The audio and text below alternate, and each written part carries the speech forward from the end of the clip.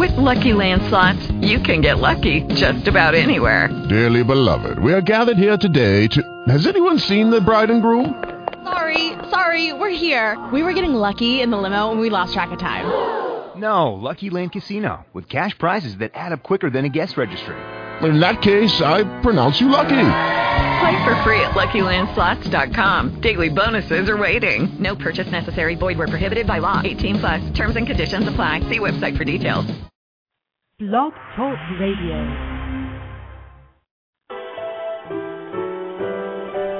They have stood underneath that mistletoe. They watched your logs burn. Ever mama, never papa, who have seen the reindeer fly. They know Christmas is for children, especially if they white. Merry Christmas, white children, on that blessed Christmas morn. Was no Negro in the crowd there when that little white boy was born.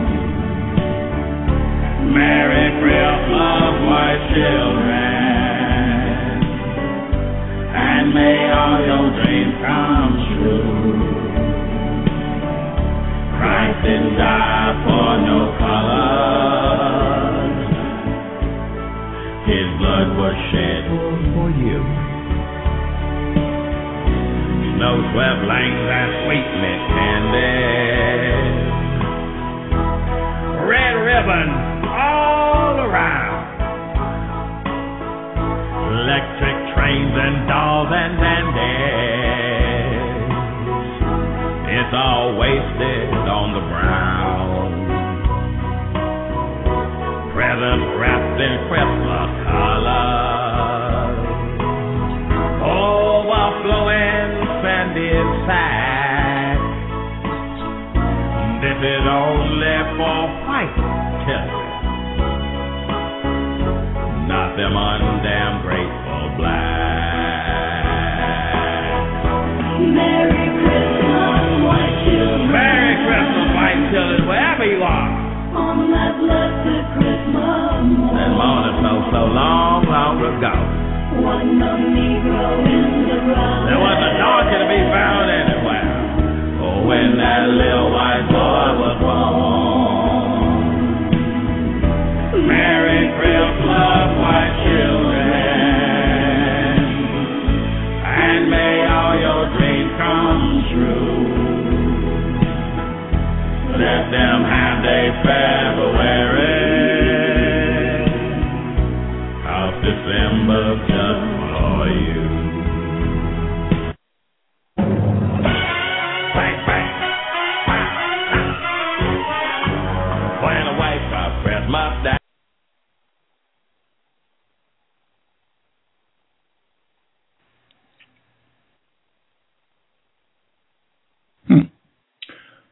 Context of white supremacy, Gus T. Renegade, Justice, in for another program. Uncle Ruckus, for those who are not familiar, we've done quite a few programs here addressing the folly in the Boondocks, and that was Uncle Ruckus. Christmas is for children. I think he is very specific. Christmas is for white children. Thank you all for tuning in. Really excited about today's broadcast. Persistence, I've said that a lot over the course of the run of this program. Persistence. A lot of the guests that I have wanted to have on the show, it has not been a first-time thing. Sometimes it has taken many attempts to get in touch with them, to actually get them on the program, many emails, many months, persistence.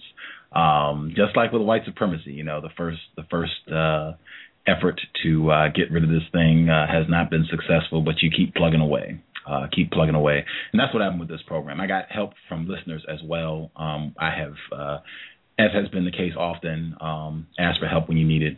Some of the folks who listen to the program, I think they knew of our guest for today's program or something, but they were able to help as well, kind of letting him know that I wanted him to come on the program and maybe, hopefully, putting in a good word for us. So thank you for the assistance. I'll most likely be asking again. And also before we get started with this program, we will be coming back directly following this broadcast.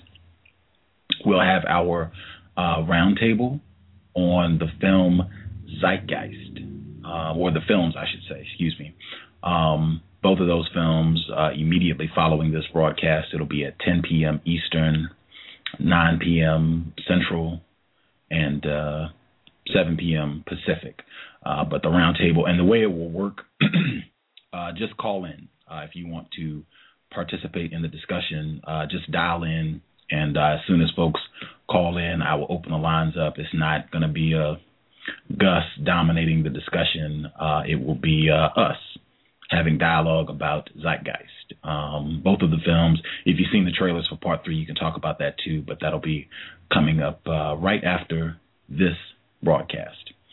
At any rate, our guest for the first program for Saturday, December 25th, 2010, he has authored more than one text dealing with how black people have been confused and retarded by the Christian religion.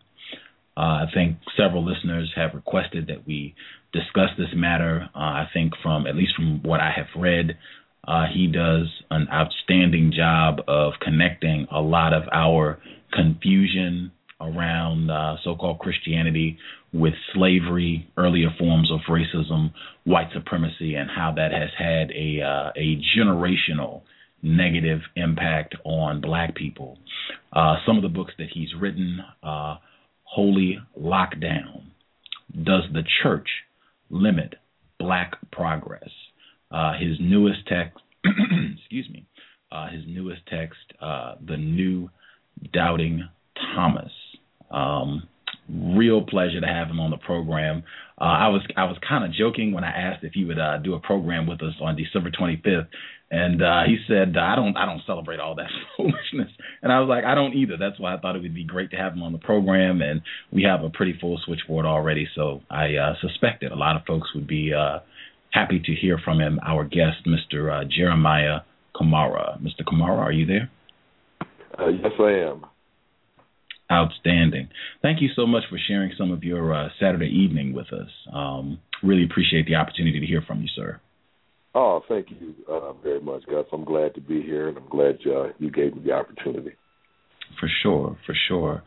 The website, anyone listening, if you would like to get a copy of his work, you can go to holylockdown.com, holylockdown.com. It's linked if you're listening at Blog Talk Radio. You can just click his name, and it'll take you right to his website.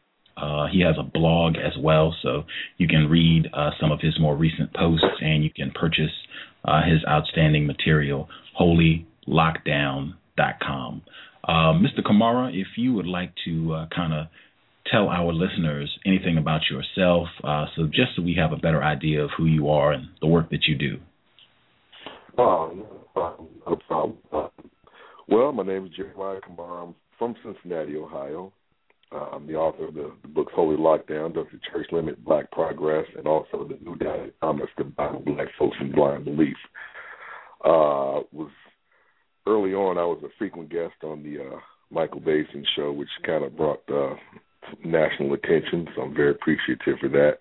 I'm born and raised in Cincinnati, Ohio. I'm also the creator of the newest series, a video mini-series called Slave Sermons, and which basically addresses a lot of the rhetoric that pours from the pulpits every Sunday that I feel is crippling us psychologically and contributing to our psychological demise.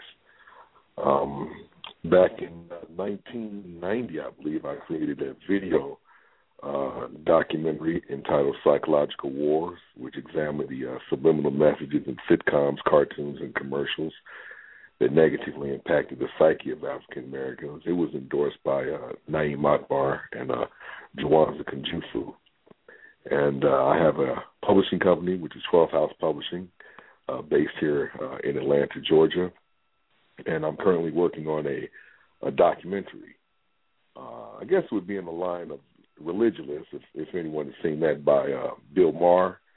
But it's going to be focused more around black people, because we do have a very unique and different dynamic when it comes to religion that most people who were not raised in black households would definitely not be able to relate to.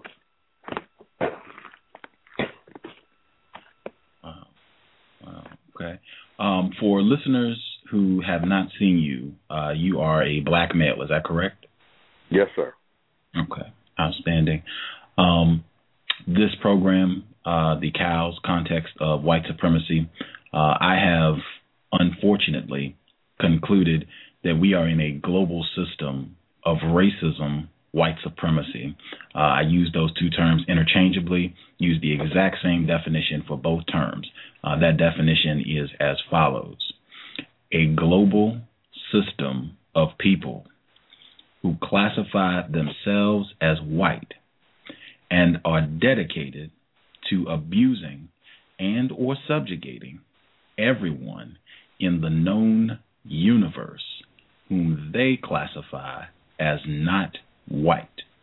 Do you believe that such a system exists, and do you think that is an accurate definition? Well, I do. I think that system exists. When we look at this whole, we can only base it, though, on a global level, because those are the people that are, pulling the strings. When we look at these euphemisms out here of New World Order and all of that kind of stuff, those are just basically, like I said, euphemisms that really are describing the power structures that are currently in the hands of the British Empire and the American Empire, and they want to preserve that. They had the saying that the sun never sets on the British Empire, and they want to continue with that legacy. And everywhere you go around the world, you have traces of European dominance. One of the most basic questions you can ask is, in Rome, when you go to the Vatican, you see all this gold that's in the Vatican. Gold is not indigenous to Rome, so how do they get it? So they want to maintain that dominance. So I definitely would agree with that. It's just I think it's also been described as an Anglo-American agenda that they want to uphold. And so they will do anything in their power in order to keep it. It's a matter of their survival. And it's just a whole system that's created and designed to keep the white power structure, the white power equation of white over non-white. So, yeah, I would say I have to agree with that. I want you all to keep that in mind for program number 2 today. Those euphemisms that people use to cover up for the system of white domination. Keep that in mind. My co-host, Justice, I believe she is with us. Justice, if you're on the line and you have some questions you would like to ask Mr. Camara, your line should be open. Please feel free. Hello, Mr. Camara. What does Christianity... Hey, how are you? What does Christianity mean to you? Wow. Well, Christianity kind of means what we just described, global dominance. It was put here not for the purposes of indoctrinating people with spirituality or uplifting or enlightening people. It was put here as a control mechanism, as a great diversion to divert people into the hands of the government and Christianity, which is really essentially the same. There is no separation between church and state. The church and the government has always walked hand in hand. In fact, you cannot be a president or, even a member of Congress unless you are a professed Christian. And so it means dominance to me. It means subjugation. It means colonization. It means enslavement. It means psychological control. It means being brainwashed. And it also means a complete transformation of our imagination. It is the manipulation of the imagination. So those are just some of many things that Christianity means to me. Okay. Can you please explain to our listeners why you focus on Christianity? Well, Christianity, I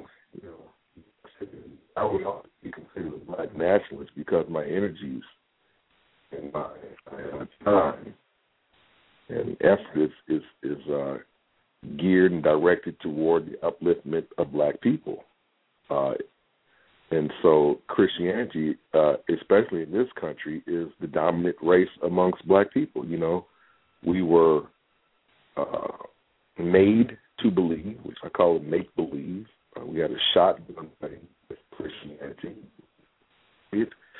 There were laws that prohibited us from having any other belief system. And so I focus on Christianity because it is the dominant religion of this country. There were laws that were passed that made it mandatory, especially in Virginia, that made it mandatory to adopt the religious belief system of the dominant culture, and that happened to be Christianity. If our slave owners had been Hindu, then I probably would be focusing on Hindu. If they had been predominantly Muslim, I probably would be focusing on that.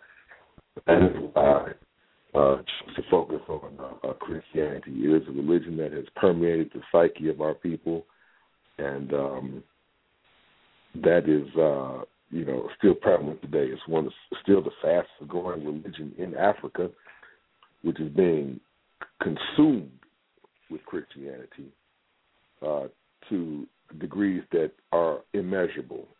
And so I think that we have to focus on that. Plus, it's all tied in with the three Judeo, Christian religions.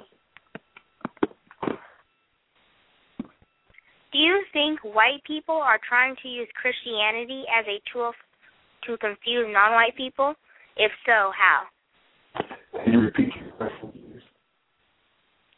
Do you think white people are trying to use Christianity as a tool to confuse black people? If so, how? Well, when we use that term, white people, I don't want to classify all white people. Of course, they wouldn't fall into that category, but I don't think that I think they actually believe in their belief system, because when they go around, they see images that look like them. You can paint Jesus white, you can dip him, paint him black, you can dip him in chocolate, but when you go to Walmarts and, stores like that, these named stores, you're going to see images of white Jesuses. So it appeals to them psychologically. If blacks and whites were two teams competing psychologically, whites would have the home field advantage. We have been inculcated with imagery. So I wouldn't say that white people in general are trying to confuse whites. I would just say that Christianity, because it has been linked through imagery with white people, have already confused black people. We are in a state of confusion based off of that. So I don't say the average white person goes around with deliberate intentions of trying to confuse black people. I think that your average white who is a Christian actually believes in these stories, as evidenced as today, this holiday. They actually believe that there was a man named Jesus and he had white skin and he was born on December 25th. Now, if we buy into that paradigm, then it doesn't matter what their intentions are. We are confused just by accepting that paradigm. That is a very confusing, convoluted paradigm in and of itself. How is Christianity affecting you as a black male now? But it's not, other than the fact that I have to spend my time to try to, just create a different paradigm. Christianity doesn't affect me. I do not consider myself a Christian, and so therefore it doesn't affect me. But I am affected by Christianity unfortunately, because those that are around me, most people that I come in contact with are indeed Christians. And so it has an effect just in terms of those. It has an effect on me when church is let out and the traffic here in Atlanta is in a gridlock. That has an effect on me.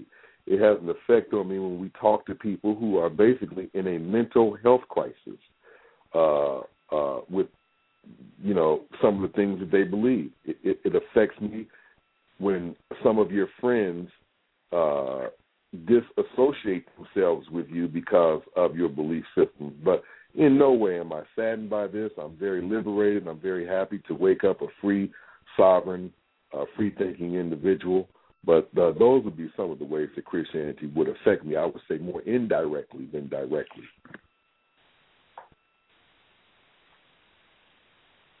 Thank you. Context of white supremacy. I guess it would be correct for me to start my questions. December 25th, can you talk about the psychological impact, spiritual debt, if you will, of celebrating so-called Christmas? And I think that's kind of a double whammy, the birth of Jesus, so you're worshiping one white person, and then you got Santa Claus in there too, another white person. Well, I don't think we look into it that deeply, because if we did, we would recognize that they're one and the same people. They both know when we're sleeping. They both know when we're awake. They both reward us and determine whether we have been naughty or nice. They both give us gifts. We have to wait on both of them. They both are characters that we've never seen. They both are fictionalized characters. Neither one are historical characters. So they're really one and the same. And so, when we look at this debt, neither one of them are basically substantive. They have no real value. And so I really don't see a big distinction. It's just that Santa Claus is not in the Bible and Jesus is throughout the, exists only throughout the New Testament. But in terms of their characteristics, there's not a whole lot of distinction between, Santa Claus and Jesus. And so you have people who have yet to understand that when you look at Mithras, who probably was the last great mythological savior that existed prior to Jesus, who existed in Rome, it was a very seamless transition from Mithras into Jesus, because they were both born on December the 25th. They both were born of a virgin, and they both considered themselves the light of the world and the sons of God. So when Christianity was created, it wasn't a big leap for Constantinople or the Roman Empire at that time to switch gears and accept Jesus, because he had many of the same characteristics as Mithras did. So this day, December 25th, is also a day that is shared by many other, mythological saviors. Wow.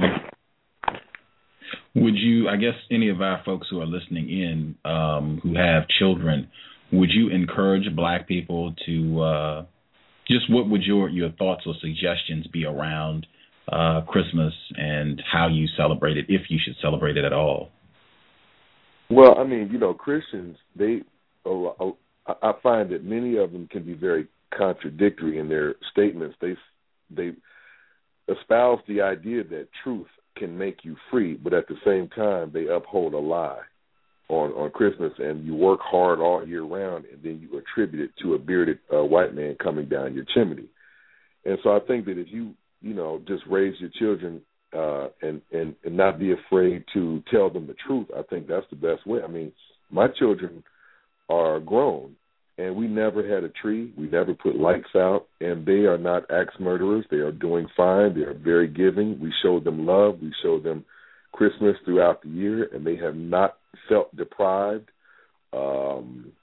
and we're not going to let one holiday dictate our actions, with our friends, children, or families. So, if we really believe that the truth will make us free, then I think it's time that we start telling the truth. If you work hard, then give the credit to yourself. Say, hey, look, your mother and I worked hard to give you these presents, and that's where they come from. But you don't have to set aside one particular day. Those who celebrate Christmas, however, let me add this. I have no problem with it. My job is to present truth to you through my art, through my books, through my writing, through my presentations. And if you can find something of value in there that you can use to empower yourself, to better yourself, to enlighten yourself, then by all means feel free to take it and use it. But it's not my intentions to act as a proselytizing agent to convert you from this or that, or to persuade or dissuade you. My job, like I said, is to present the truth. So, but these are my views on Christmas, which is just a dead day to me. Nothing's open, but I enjoy time, spending with my family, and I've just been truthful with them when it comes to that. And my children have not missed out on anything. Context of white supremacy. Our guest, Mr. Jeremiah Camara, the website holylockdown.com. You have a blog post where you talk about why you focus on black people and how they have been impacted by Christianity. Can you elaborate on that with our audience? Yeah, sure. We definitely have a different relationship, with Christianity. We were told that the Bible was the roadmap to eternal life, and we were told that if we accepted Jesus as our personal Savior, then all would be fine, and we would live, a life free of the miseries and constraints that we had experienced during our enslavement period.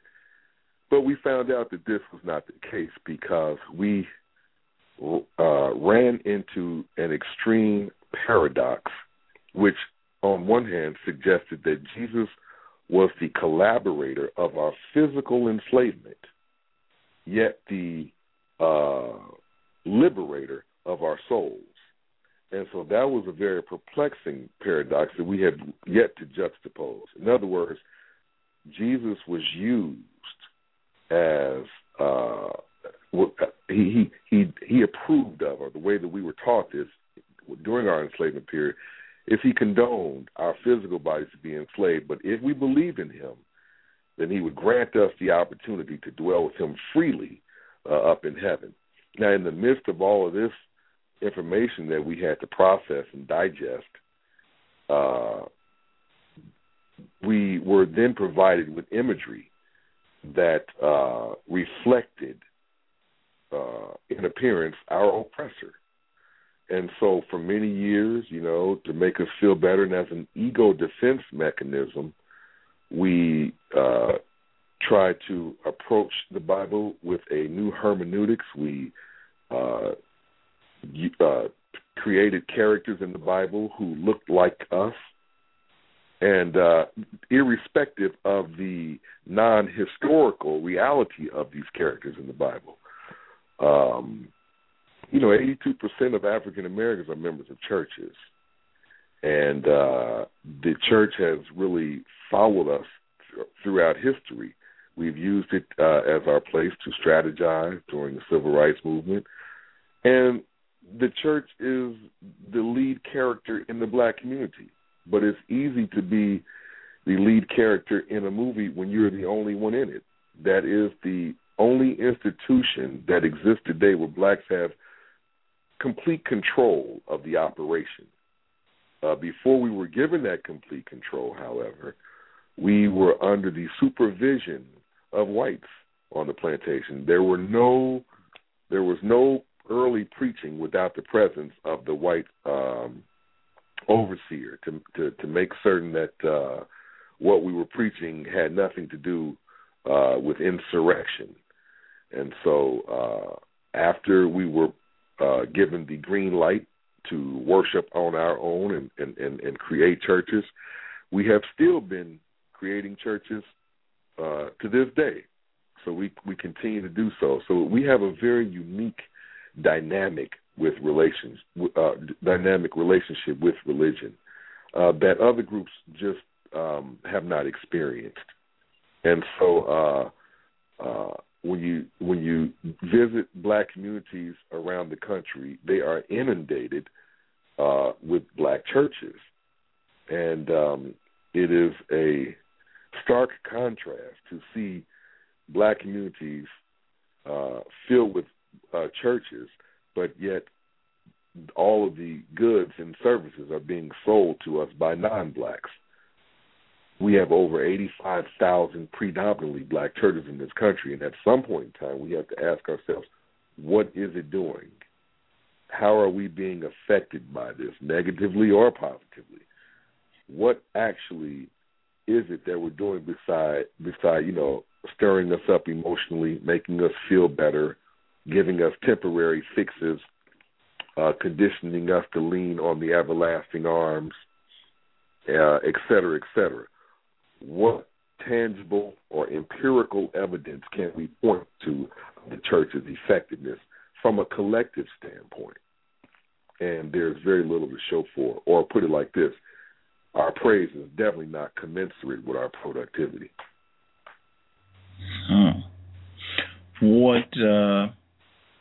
Okay, I'm just going to push back. So what about the people who would say the church has been the hub of black people's effort to combat racism, white supremacy? The church was the center of the so-called civil rights movement. Many ministers, members of the African-American church, black church, have played a prominent role in just working to help and aid black people in general. What would your response be to that?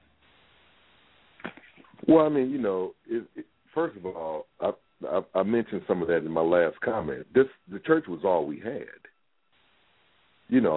What other institution, do we have? When you were prior to the church, you were called a boy. You were a boy, you were an uncle, etc. But when you were in church, you were Deacon Jones, you were Reverend Smith, you were Minister Johnson. So it gave you a status in the community. It elevated you to a level of respectability. But the church, however, is a building. It's not the tenets of Christianity that we can hold responsible for the progresses that we have made. When a person is in pain, they say, ouch, no matter what they believe in. It is a sad commentary to say that it was Christianity that was responsible behind the progress we made during the civil rights movements, because if that was the case, then we are only as powerful as our belief system. And we know that is not true, because people have what's called self-determination. We know, we were fighting for human dignity. And I don't think that Rosa Parks or many of the other people who refused to sit on the back of the bus or their twice pondered what Paul or Peter would have done prior to doing that. She was tired and her feet hurt, and that had nothing to do with religion. So the church is a building. We have created these buildings, and it's the main place. This is why you see most of our leadership have been minister this and reverend this and minister that, because these were the positions that we were afforded. You have many other positions, such as doctors and lawyers, et cetera, where you have to take a bar. You have to take an exam. You have to pass a test in order to be a judge, to be an attorney, to practice law, et cetera. But there is no such test to be a minister or a reverend. All you have to do is say God called you. And so it's an easy transition into this profession. And this is why about 65 to 70% of our preachers, their fathers were preachers, their grandfathers were preachers. So it was a seamless transition into the industry of the church.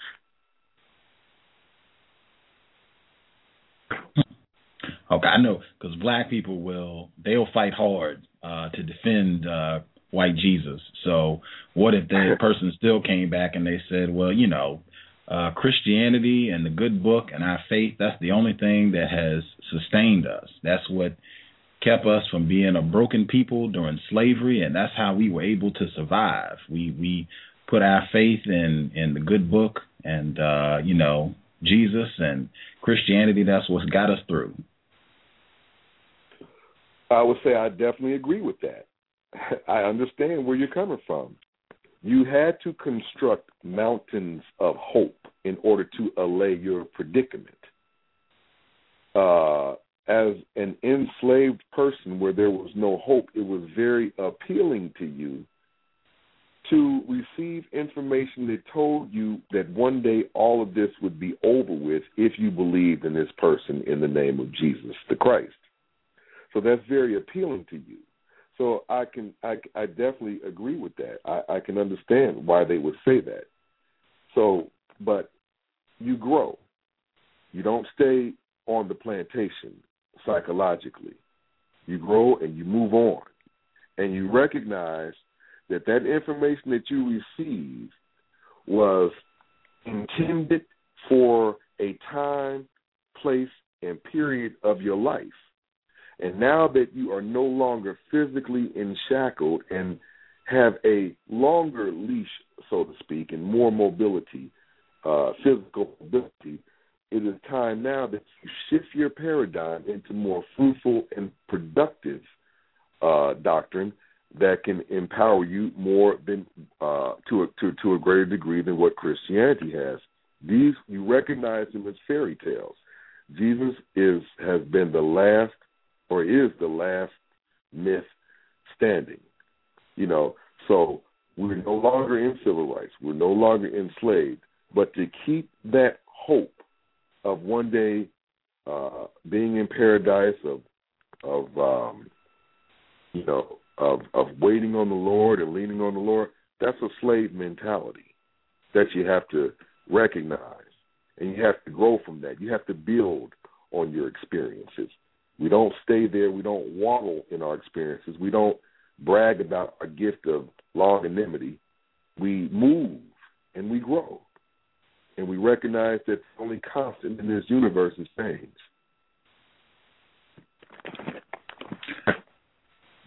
Author Jeremiah Camara, the website holylockdown.com. Context of white supremacy. Justice, if you have some questions you would like to ask Mr. Camara, your line is open. On one of your web pages, God Cannot Lie, what does that mean and how did you come up with that title? Well, first of all, let me say that the website is under construction, and I say that because there are many things that are going to be added on this. In fact, if you check back to this, I want to just implore our listeners to check back in about a week because there will be a lot added. The slave sermons, many movie episodes that I have, have not propagated on the page yet. But if you go to YouTube and you put Jeremiah Camara in and then slave sermons, or maybe even slave sermons, there are 16 episodes I think are worth watching that will be propagated on the website. But that particular blog of God Cannot Lie, we hear that all the time amongst Christians, and I never really understood that because when you look at the Bible, if you read it in its entirety, there's rape, there's murder, there's the condoning of slavery, there's plagues put on people, there's cannibalism. It's just one of the bloodiest books that you can ever read. all you have to do is sit down and look at that. So if God is capable of orchestrating all of these atrocious acts toward the humanity that he allegedly created, then he's also quite capable of lying, which would be a misdemeanor when compared to some of the other behavior that this biblical God seems to enjoy partaking in. So I don't see that as a lie to be something that is impossible for the God of the Bible to do, when in fact he can, burn villages and order the destruction of women and children, and stand by these things. So why would lying, be such an impossibility? And I just never understood that. So I just, posted just a little mini blog on that subject.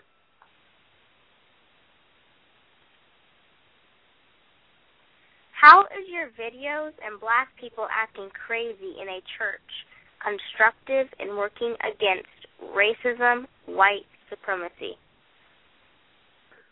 How are my videos? Repeat that one more time so I can get the context of your question, please.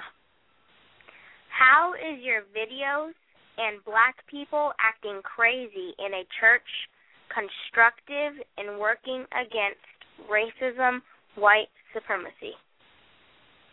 Well, I don't think that, acting crazy in the church is doing anything, constructive against white supremacy. I think you're playing into their hands. The Bible and the church, religion, Christianity, etc., are diversions to keep you off of serious matters. I have a chapter in my book, The New Doubting Thomas, that deals with the inordinate amount of time that black people spend in church. Our studies indicate that our churches are twice as long, twice as loud. We have twice as many members, per capita. And so it's playing right into the supremacist hands, because as long as you're focusing on the Bible and putting your hope in a man that resembles your oppressor, or one that has no historical value, no historical presence whatsoever, then you're basically just like a mouse on a spinning wheel. You're doing a lot of moving, you're doing a lot of shouting, you're doing a lot of praising, but you're not going anywhere. We are as dependent on our oppressor today as we were in slavery. In fact, you have more black men in prison than we had on the plantation. So we think that we're going forward. You think that you're going forward, but then you look at our HBCUs. How is it that the churches are prospering, but the HBCUs are suffering? That shows you right there our misplaced priorities. So, if you are concerned about your people, then you will put your money where it counts. If we, in fact, told black people in church, if blacks were told that the money was going towards empowering the black community, creating goods and services, you wouldn't get a dime out of them. But if you told them that the money is for God, then they're going to pay you. The money will come in droves. That gold plate will be passed around multiple times. If you told them that it was to empower their neighborhoods, they would want to know who's in control of it. They would remind you of the money, what happened to my money, where is it, who has it. But somehow the church has convinced us that God, who we claim is responsible for creating oceans that are 50 to 60,000 feet deep, creating mountains under the oceans that are higher than the highest mountains on earth, creating a sun which is 99.8% of the entire mass of the universe, creating a world which is 25,000 miles in circumference. When you say that this God is responsible for all of these things and created these things prior to money, how then does God need some filthy Federal Reserve notes in order to continue his existence? We have been brainwashed, we have been hoodwinked, and it has impoverished the black community, not only in terms of a monetary value, but it's also impoverished us psychologically, too. It has created a greater debt psychologically than a monetary debt. When people sneeze, why do you think people say, bless you? I don't think people know why they say bless you. They've heard their mother do it. They've heard their aunt do it, their grandmother do it. They've heard people on the train, on the bus do it. I don't think we know why. Maybe we can Google that and find out. Okay, thank you. Mm-hmm. Context of white supremacy. Mr. Camara, I'm curious as to how someone, comes to, particularly a black person, gets to where they write a book like this. Did you grow up in the church? What was your relationship with religion growing up? Well, I think my relationship was similar to most black people. But I will say that my mother was a churchgoer, but she was not very strict in terms of making my siblings and I go to church. After I graduated from high school, I moved to Cleveland, and I started to approach religion with more diligence on my own volition. But I, like most people, were told that you seek Jesus and all of your answers, all of your questions in life will be answered. And so I think that my interest in religion was pretty much the same. I sought Jesus as the answer. I sought the so-called Word of God because this is what I was told to do. But I cannot say that my parents were very avid churchgoers. We did attend church quite often, but it wasn't mandatory every Sunday. But as I got into things as a teenager and had setbacks and, trials and tribulations, like most teenagers are going to go through, of course, being in an environment mainly consisting of black people and hearing that whispered in your ear more so than other groups, I felt somewhat obligated to seek the Bible and Christianity, and I searched and became very close with several ministers and visited churches and had aspirations of becoming a minister. So I've been there, and I've been in Pentecostal or holiness and Baptist and Jehovah's Witnesses. I've gone door to door. I was in holiness studying, Herbert Armstrong and, people like that. So I was entrenched in the church. So I just probably would say that I ask maybe more questions than the average person, which kind of led me to, deviate from the course that I was on and ultimately write a book. Write two books, actually. Wow. The newest of those books, The New Doubting Thomas, The Bible, Black Folks, and Blind Belief. You can get that. Visit the website, holylockdown.com. If you're listening right here at Blog Talk Radio, you can just click his name, and it'll take you right to the website. Fantastic products, and the blog is outstanding. You talk about a concept, imprinting. Can you talk about that and how that relates to how black people are programmed with Christianity? Sure. Well, there was a process, back in, I think it was the 40s.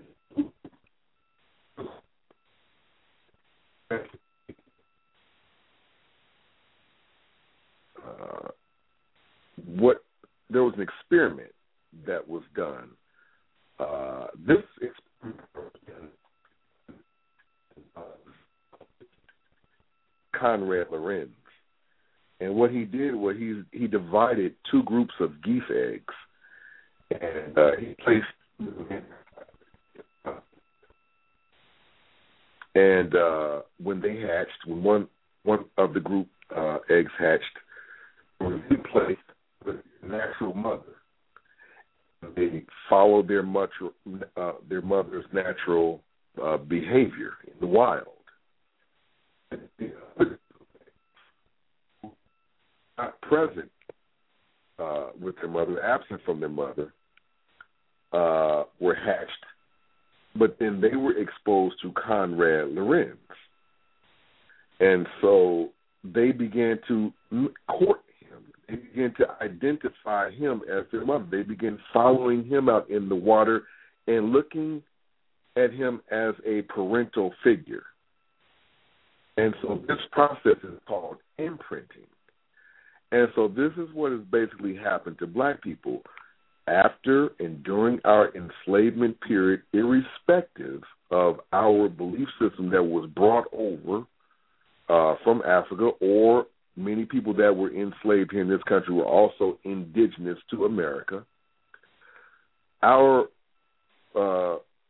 system of belief, whether it be animism or Islam or any other traditional belief system, was kicked to the side, and we were presented with a goose, so to speak, in the form of Jesus. And after 1830, when most black people were native born, that was the first image that we saw. And so we followed Jesus because this is the only Savior that we had been introduced to. The process of converting black people reached its height in about 1760. And then by 1830, most blacks, as I said, were native born. And so the process was incomplete. So we followed Jesus, and we looked to Jesus as our paternal Savior, and we've been following him ever since without realizing that Jesus is not our natural father. It is not our natural inclination to follow an oppressor-created deity into the water, into the church, into the trees, into any avenue that it may lead you. It is unnatural, and as I stated, we have been inculcated with this doctrine, with this belief system, with this ideology, and it has crippled us psychologically. It has disarmed us. It has disempowered us. It has made us dependent upon the supernatural. It has created the greatest diversion that the world has ever known. And, this is why I created slave sermons. Because when you go back and look at our history in this country, we have a visual history of our perceptions being altered through those means. Our perceptions, our imaginations, our paradigm, our models and methodologies that form the basis of our beliefs were mainly shaped through visual means, because most of us could not read or write. So we looked at pictures. We looked at imagery. We were told stories and created pictures in our minds. And so I created slave sermons because if visual imprinting was the means by which we were altered psychologically, then it's going to take visual means to re-alter our perceptions. And so I wanted to give something that someone could see, we can look at. We can actually reduce the ubiquitous they. They bring the drugs over. They fly the planes over. They do this and they do that to us. Well, no longer do we have to do that. You can look at slave sermons and see the preacher and call him by name and add him to the list of those people who are amongst our greatest contributors to our psychological demise.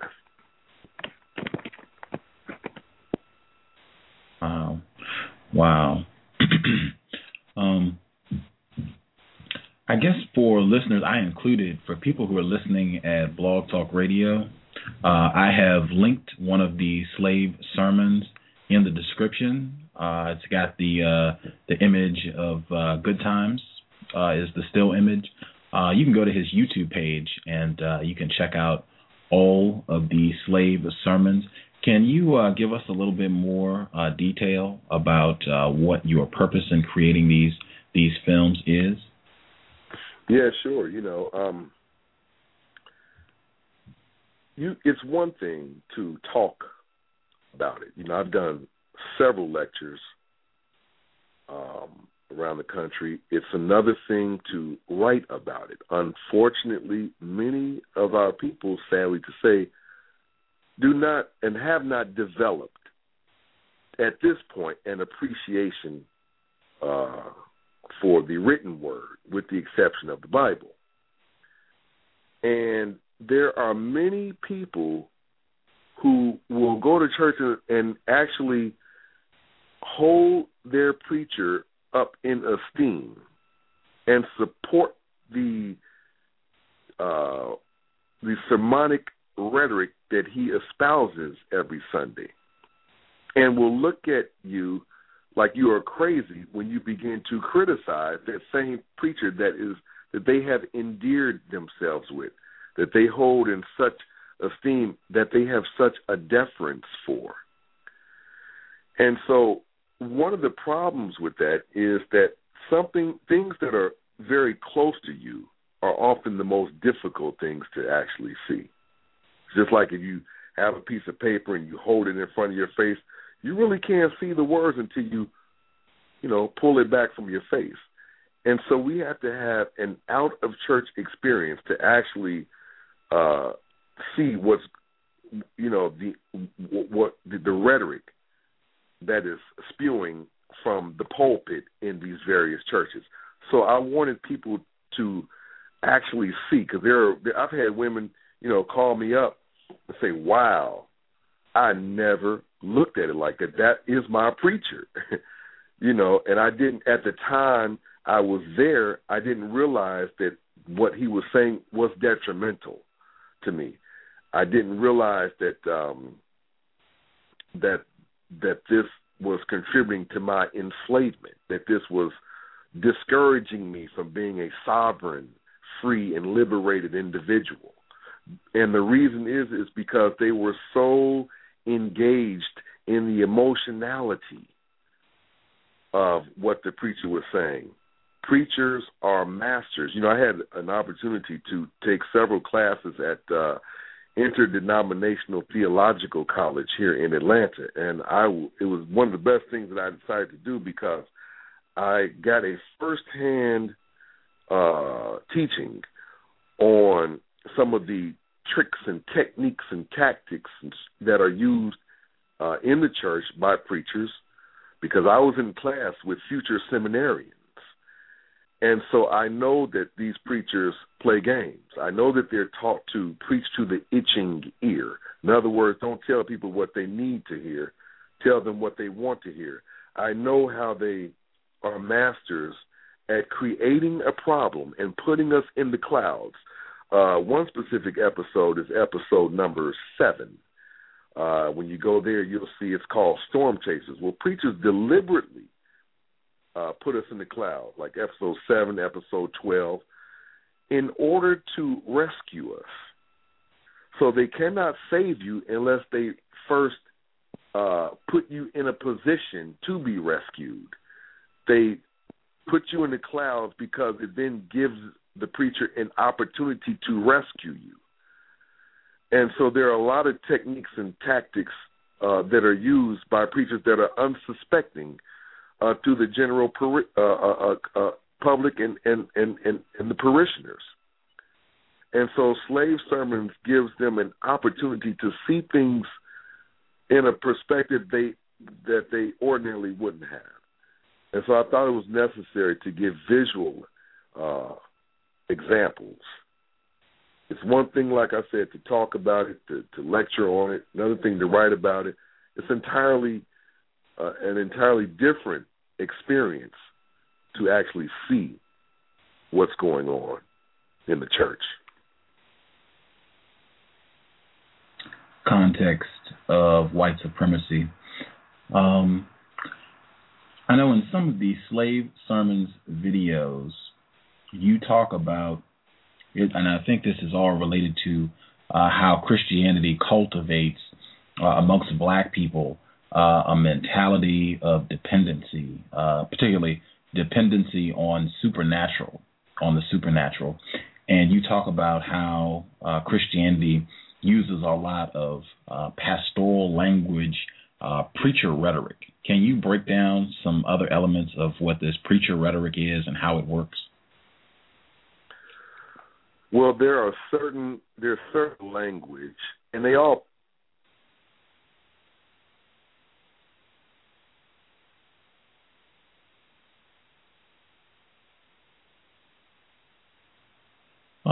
I think Mr. Camara, are you still with us?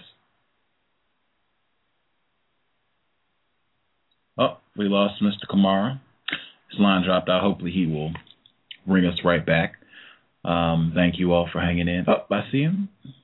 Mr. Camara, are you with us? Yes, sir. I think we got disconnected there. Yes, sir. We got you. Okay. Just to continue on with that question, there is a lot of language that is basically similar to the language that we've heard, since we were 5 years old. We're basically familiar with, the same rhetoric. He'll be there.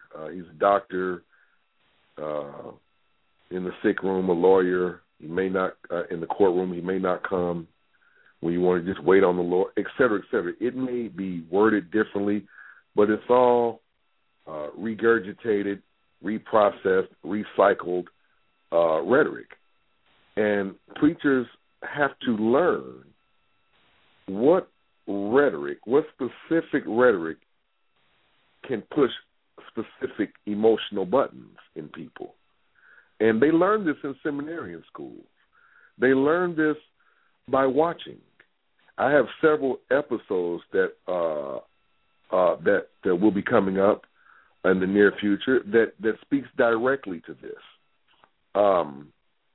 But out of, no matter what they say, it all goes back to leaning on the everlasting arms of Jesus. And one of the most erroneous concepts, one of the most disheartening things that we've heard in church is to walk by faith and not by sight. That has been the beginning of our mental health crisis. There's no other animal that you can convince to walk by faith and not by sight. All animals have their ears perked, have their tails up, have their eyes open for tricks, for danger, for things that will take their, that will have an effect on their instincts and their curiosity and their intuition. Well, the human animal is that way also. We are equipped with senses and intuitions and instincts that protect us and that we need in order to maintain our humanity. But when someone tells you to walk by faith and not by sight, that is one of the biggest tricks that we've ever been told, because it just goes against human nature to do that. But we don't recognize that because we've been made conditioned to be afraid. And so if I don't do this, something terrible is going to happen. If I don't go to church, something terrible is going to happen. If I don't believe in the Bible, something terrible is going to happen. And not to proselytize or to convert, but I would suggest that you take that step. Nothing will happen. In fact, you will be liberated. You will be empowered because you are holding on to something that is not backed by anything in the first place. It's just like the dollar bill. The dollar bill is not backed by anything. It's an instrument of debt. Jesus is not backed by anything. There is no historical evidence. There is nothing we can point to. No one has wandered in the wilderness for 40 years. There has been no exodus. No seas have been parted. In fact, their main scholars in Tel Aviv who teach at the Hebrewic universities there, in the likes of Israel Finkelstein and Lawrence Schiffman, have even admitted that the cities that Joshua and David and Saul allegedly conquered never even existed. So if you take that first step toward truth and recognize that the Bible is not an authentic document, but a retelling of pre-existing myths and legends, you will, in fact, become liberated. You will become liberated, on days like today, Gus, on Christmas, where you didn't have to be part of that crowd, that traffic, that desperation to run and get a last-minute present. You wouldn't have to look like a person who needs their head examined by having a tree positioned up on top of their car, a tree which belongs in the forest, which belongs in the woods, which belongs where it actually is. But to take that and chop it and put it on your car is insanity. But it is very difficult to see that insanity when you are very close to it. You have to step back and be contemplative and pensive and analytical and see the fallacious nature of what you're involved in. Unless you step back from that, you'll never see it. You have to be objective rather than subjective. Context of white supremacy. Justice, if you have some questions you would like to ask our guest, Mr. Jeremiah Camara, please feel free. Do you think Jesus was a real person? If so, what is your proof? And do you think Jesus is a white person or a black person? Well, based on pretty much everything that I have been in support of during this conversation, I think we all can surmise that I do not think that Jesus was actually a person, a historical person. There is nothing historical that we can point to. As a matter of fact, and you'll probably this will probably come up in the next segment of your show. There have been many. The typical answer, the typical number of saviors that preceded Jesus is 16. I've come up with more than that. I'm at around 22, 23 saviors that had the same story. A mother named Mary, or a derivative of the word Mary, died on the cross, called themselves the light of the world, ascended to heaven, was born of a virgin, et cetera, born on December 25th. You have to understand that the Old Testament is basically Jewish propaganda. If you look at the Jewish nomadic experience, they were nomadic people who were being kicked off of every piece of land that they set foot on.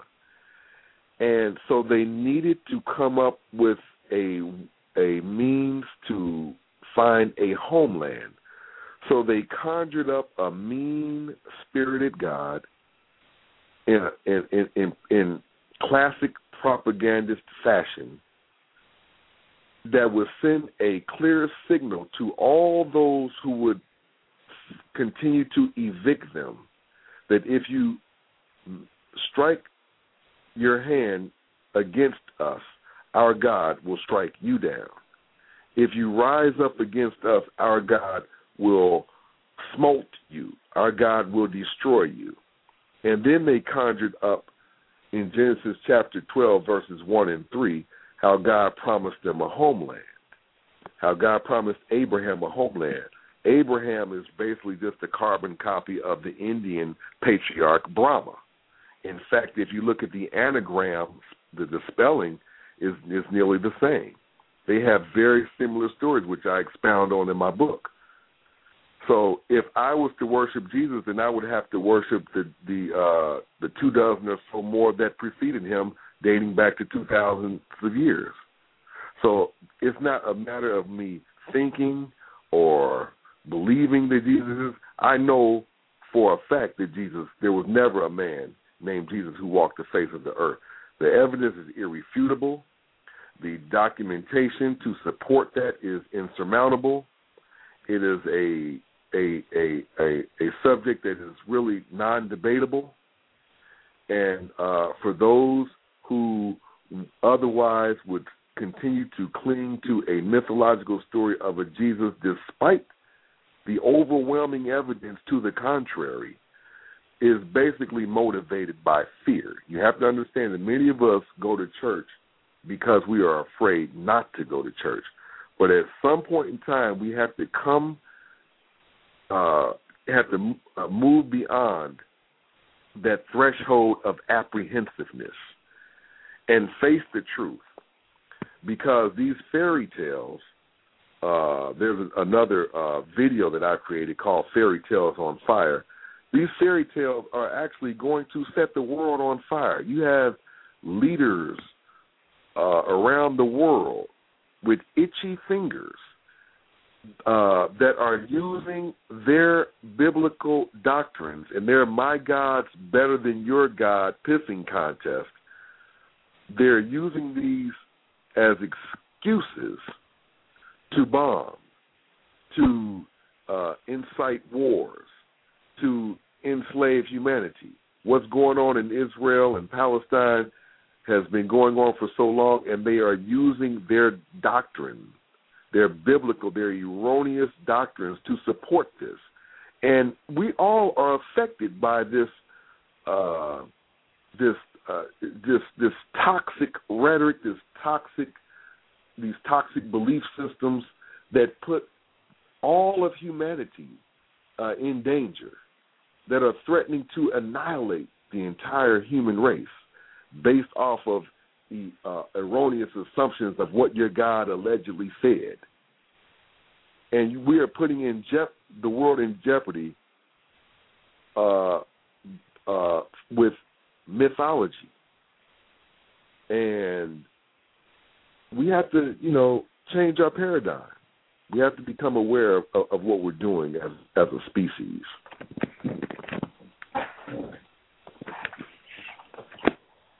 And is Jesus? Do you think that Jesus is white or black? Well, I think I've answered that. He's neither. Oh, okay. What are some things black people can do to help replace white supremacy with justice? You said to help embrace white supremacy with justice? What are some things black people can do to help replace white supremacy with justice? Well, I think the main thing that we can do is to reduce our dependency on the establishment. That's one of the main things that you can do. Cut the television off, read more, try to be more fuel efficient, get smaller cars, so you won't have to be dependent on these big oil guys. Stop taking out loans every 5 minutes, student loans, because you have to remember, I'm not against education, but before you spend all of these thousands of dollars, first understand that these are profit-driven institutions. Quit, all these loans and refining and big car loans and living above your means. Reduce the dependency that you have on the establishment. That is one of the greatest things that you can do. One of the greatest moves that we have ever made as a people that is so underrated and that flies so far under the radar that our leaders never seem to have learned from it, and whenever we are faced with a crisis, we continue to fail to revisit this very wonderful, unique, and powerful strategy. And I'm speaking of the Montgomery bus boycott. We have to be cognizant of where we put our dollars. If you have a complaint, don't spend your money there. You know, we don't necessarily have to be geniuses when it comes to economics, because they put all of this jargon in front of us and all these fancy bank terminology that kind of puts a distaste in our mouth toward money. But you don't have to be a scientist, an economic scientist or an economics major in order to be effective economically. You just have to be cognizant of where you put your money. Don't continue to enslave yourself with all of the loans that you take out. If you cannot buy it with cash, if you can wait, by all means wait until you can afford it with cash instead of taking out loans, because this establishment has two big fangs. And one of those fangs has taxes on it, and the other fang has interest. And that's how they suck the blood of our people. But we allow them to suck our blood because we live above our means. We buy expensive cars because it's not very important how we're doing financially as it is how we're perceived financially. You know, a lot of people live for that perception. They are trying to elicit or solicit a response from you. Wow, this is a pretty car. Wow, this is a big house. Wow, those are nice clothes. And this is what we live for. And it has enslaved us. And this all goes back to what Joyce O'Leary has said in her book, you know, Post-Traumatic Slave Syndrome, about, how, the slaves were trying to impress one another. Oh, I'm in the big house while you're still out there in the field. But we're not impressing anyone. When we see someone who has a lot of material, when we see someone who has a lot of money, or someone that we know that has a lot of money, we cannot envy them. The reason is because we do not have enough information about that person to know how they are, or what kind of person that they are in character. We only know what they have. But if you are defined by what you have, then it makes you no different than the oppressor who enslaves you. So we cannot continue to live like that. So I would say, Justice, by all means, try every way that you can to reduce the dependency that you have on the establishment. Once you grow into consciousness, you have to cut the TV off to a large degree, because you can take one step in consciousness and that television will put you 2 steps in the other direction. Because whoever controls the images controls the definitions of these images. So they can tell us what beautiful is. They can tell us what the latest trend is. We can watch things like American Idol without even realizing that all it is a glorified Apollo.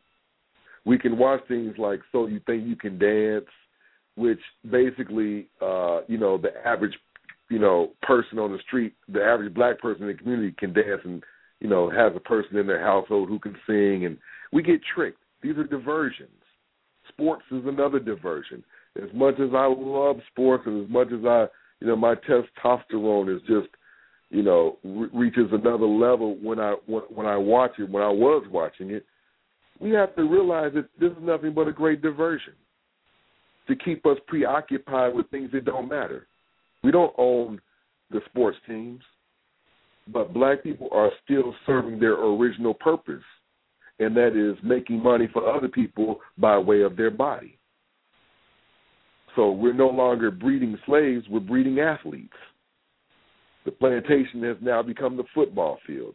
So we have to be conscious of these things and reduce our dependency. That's how we can get our enslaver off of our backs. Go ahead, Jeff. Context of white supremacy. I'm going to go get ready to hit the phone lines. A lot of people called in. If you have a question you'd like to ask, the number is 347-860-9144. 215-6071.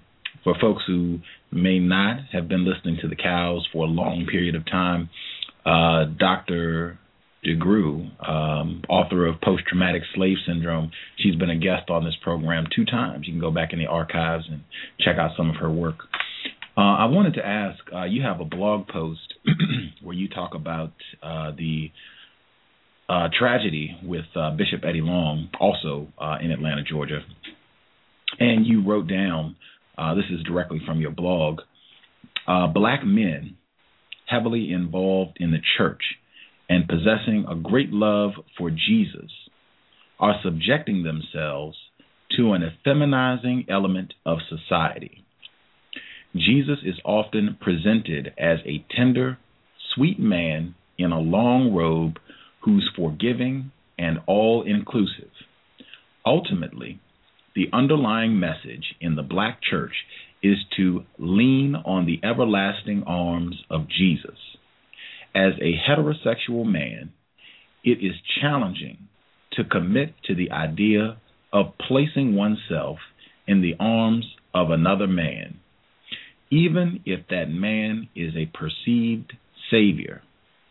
Sometimes a man must go into the eye of the storm to solve his problems. Encouraging black men to lay their burdens in the lap of Jesus has offered black men an escape from the reality of their situations, seeking comfort, shelter, and protection from a mythological figure to be seen as a turnoff for strong men with lofty aspirations. Can you elaborate on how the Christian church can effeminize black males? Well, Gus, when we visit churches, we often see, things that are very partial to the elderly people and women. We see the long, pretty gowns of the choir. The choir is usually singing songs in a minor key. For all those musicians out there, we know about minor keys. They're very sad and somber. And we see the nice floral arrangement. And then the preacher is constantly talking about overcoming something through trusting and through leaning on Jesus and through trusting in God, et cetera, et cetera. So it's very appealing for women, especially black women who are, 70% of our parents are doing, single mothers, single parent homes. 70% of our homes are headed by women. So this is appealing to them because they don't have a physical man there, so they need some type of man, and often it becomes takes the form of the preacher, or it takes the form of Jesus. You've had women say, I don't need a man. All I need is Jesus. I mean, this is very common amongst churchgoers. This speaks directly to the mental health crisis that we are experiencing. And so as far as the elderly, like I said, we leave grandma in her grace.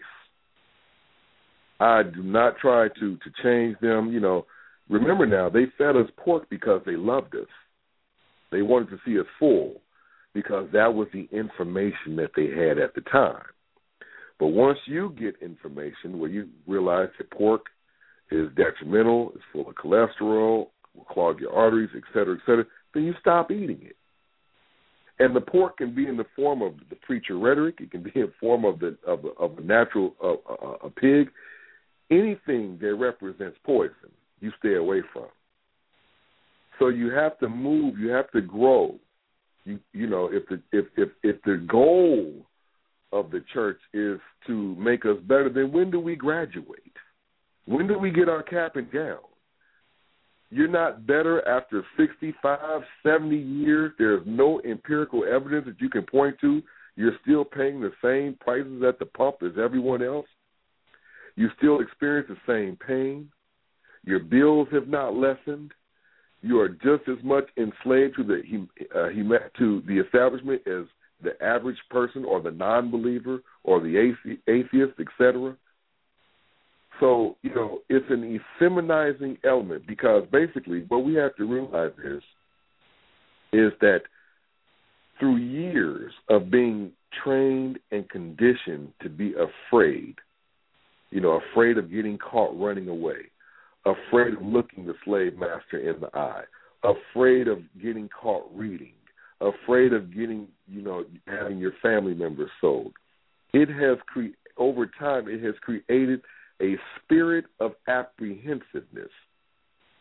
This apprehensiveness, largely rooted in fear, has created the perfect storm for religiousness, which requires that someone else gets behind the wheel of our lives and does the driving for us. It requires us to depend upon a third party. And this apprehension plays out in our inclinations to seek comfort, to seek security, to seek protection. And the greatest levels of comfort, security, and protection come from the church. And so this is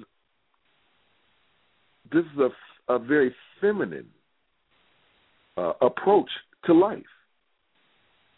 I'm a man. I have a family to protect. I can't seek comfort. I can't lean. I have to go out there and make it happen. If an intruder comes in my house, I can't pray about that. I have to correct that through proactive means.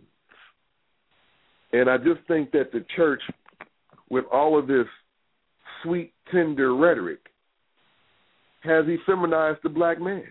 And, preachers know that.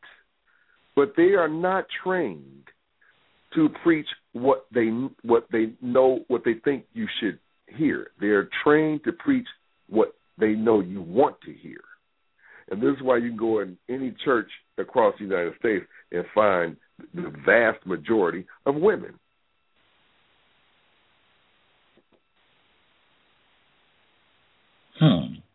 Can you elaborate on that? Why you find the vast majority of females?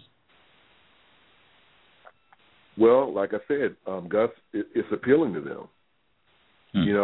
They want to be protected. They want to be secure. That's human nature. That's a woman's nature, to want to be secure. Women will marry a man if she feels that man will offer her some security. Men, on the other hand, generally speaking, there are always exceptions, but generally speaking, I'm not going to marry a woman for security. We will marry her based on how appealing she is to us. Like they say, men love who they are attracted to. Women are attracted to who they love. So it's a different dynamic with us. We're very visually driven. But a woman, if you're paying her bills, she'll stay with you for a lifetime. And that's understandable because she is weaker physically. She's smaller physically. Not less, just smaller physically. So therefore, it is very natural for her to want to seek comfort and seek protection. Being secure is a very natural response from a woman. And the church is perceived as the place that you go and get, solace from. It is a shelter from the storms of life. Now, mind you, many of these storms in life you have never really experienced. But the preacher is so adept at making you believe that you are having all of these atrocities in life without realizing that there is not a human being of significant age who has not experienced problems and who will not continue to experience problems. It is the ebb and flow and the vicissitudes of everyday life. But it is how we react to these problems, how we respond to them, that will define us more than the problem itself. And so the church does not do anything for our cognitive ability to solve problems.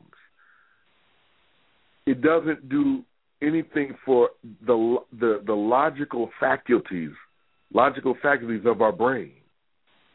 It does not do anything for the analytical frontal lobe portions of our brain.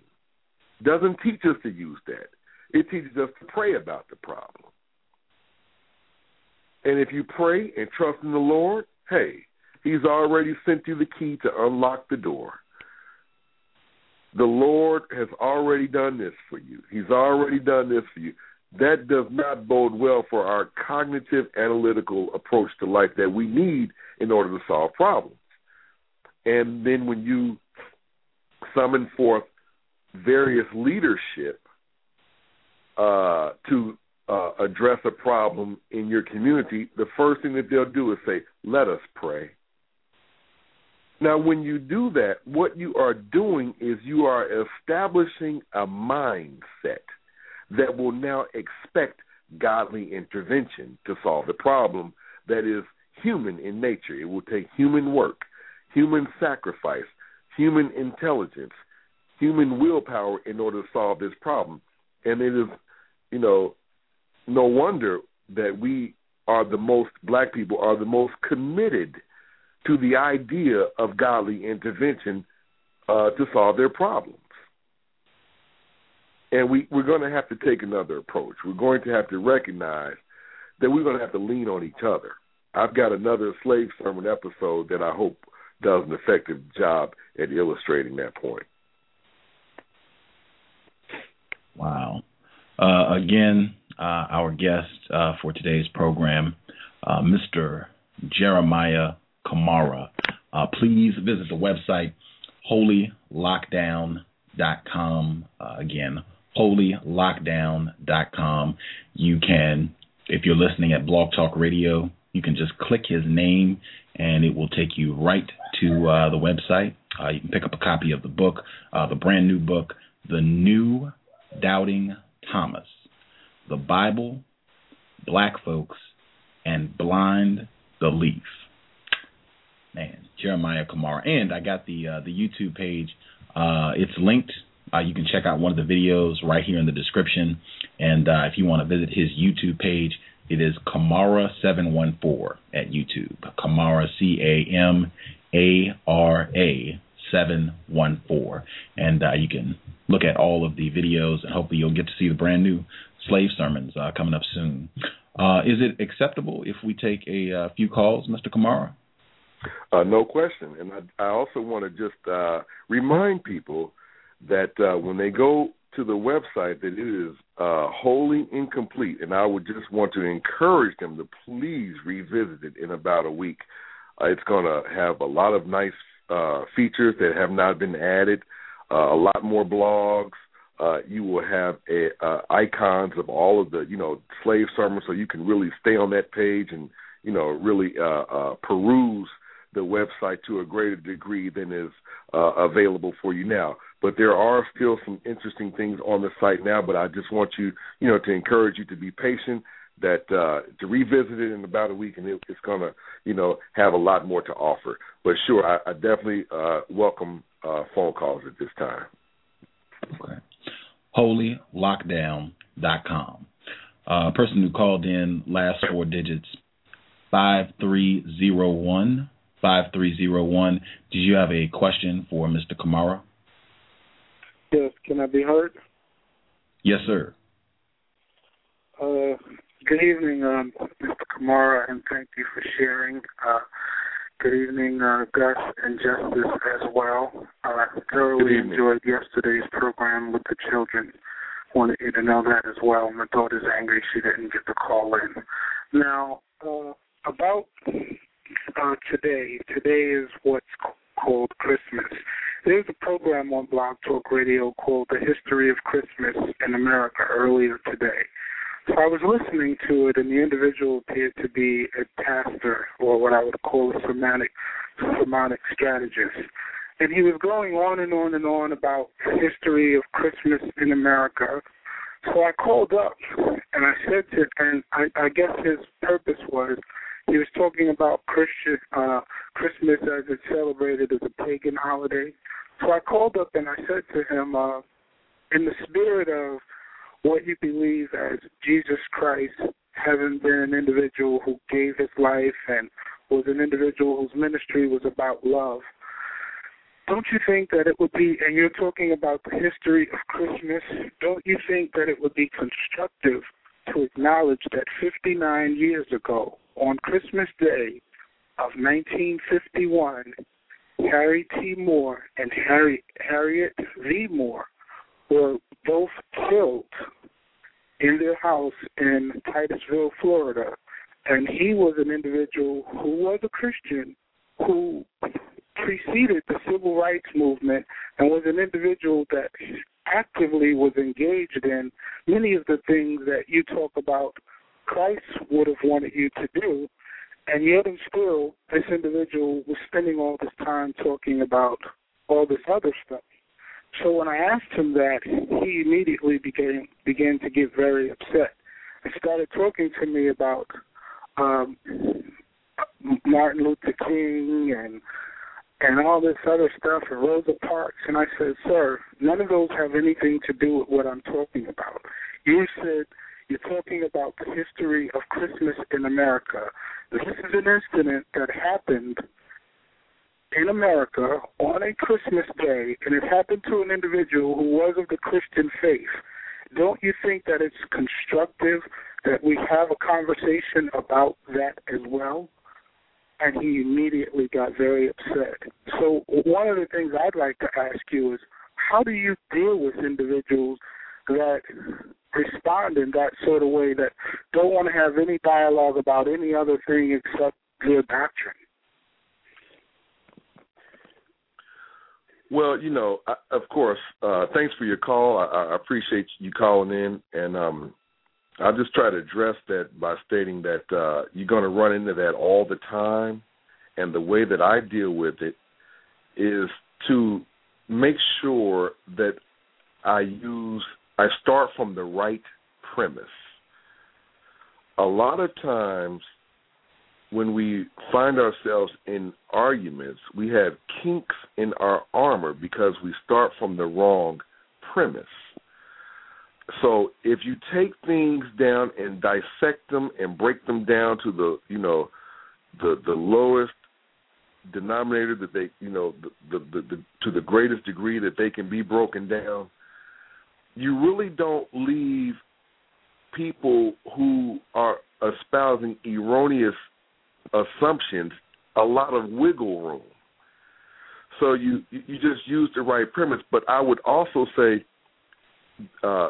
exercise patience. Let's not become argumentative, which I have found myself be guilty of when I first started, into this awakening period. It's natural. You want to defend yourself. But I would say to be as humble as possible and just state the facts, and whatever facts that you state, use a premise that is so basic that they just cannot, it's irrefutable. One premise is, I think I mentioned that earlier in the show, how did the gold wind up in Rome? How does one of African descent wind up receiving their spirituality from books called Romans and Hebrews and Corinthians? Please explain those things. Explain to me how, why blacks, was a mandate by law to adopt the spiritual paradigm of the dominant culture, and how blacks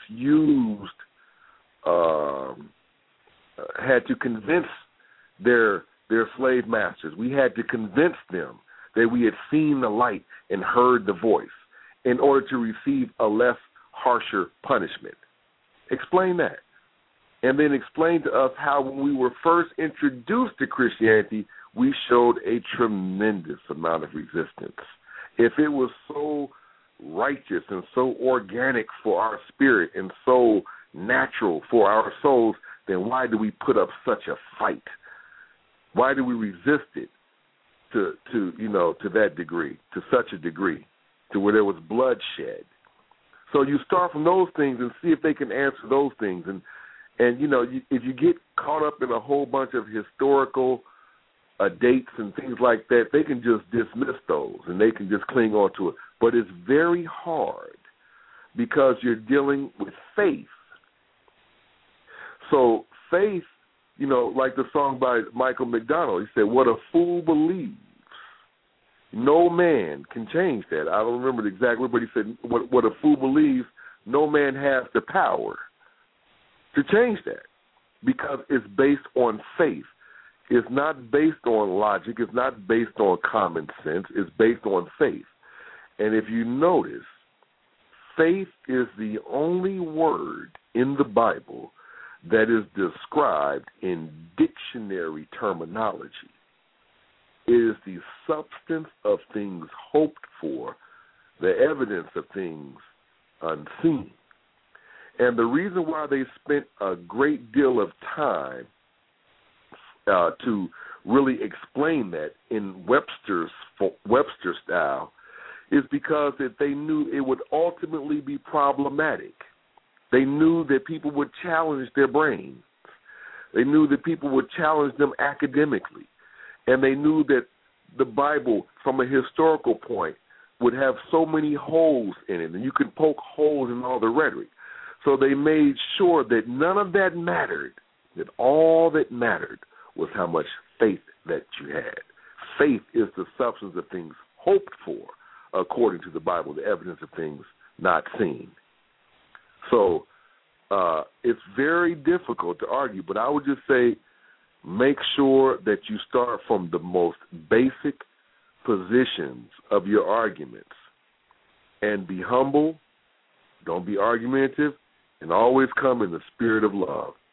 Because if we do otherwise, people that know the truth, people who are enlightened, then we will justify their preconceived notions about us in the first place, that we start wars, that we are savages, that our families are broken, which is not only untrue, but, is erroneous in and of itself.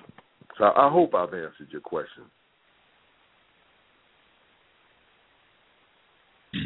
Thank you, sir, for dialing in. The young folks from the children yesterday, outstanding job. Person who called in, last four digits, 0300. 0300, did you have a question for Mr. Camara? Can I be heard? Yes, sir. Hello, Gus. Mr. Camara, thank you for coming on the show and sharing your wisdom with us. My pleasure. I am.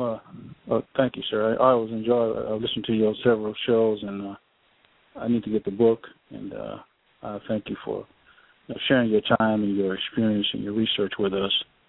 My question would be. My pleasure. Thank you.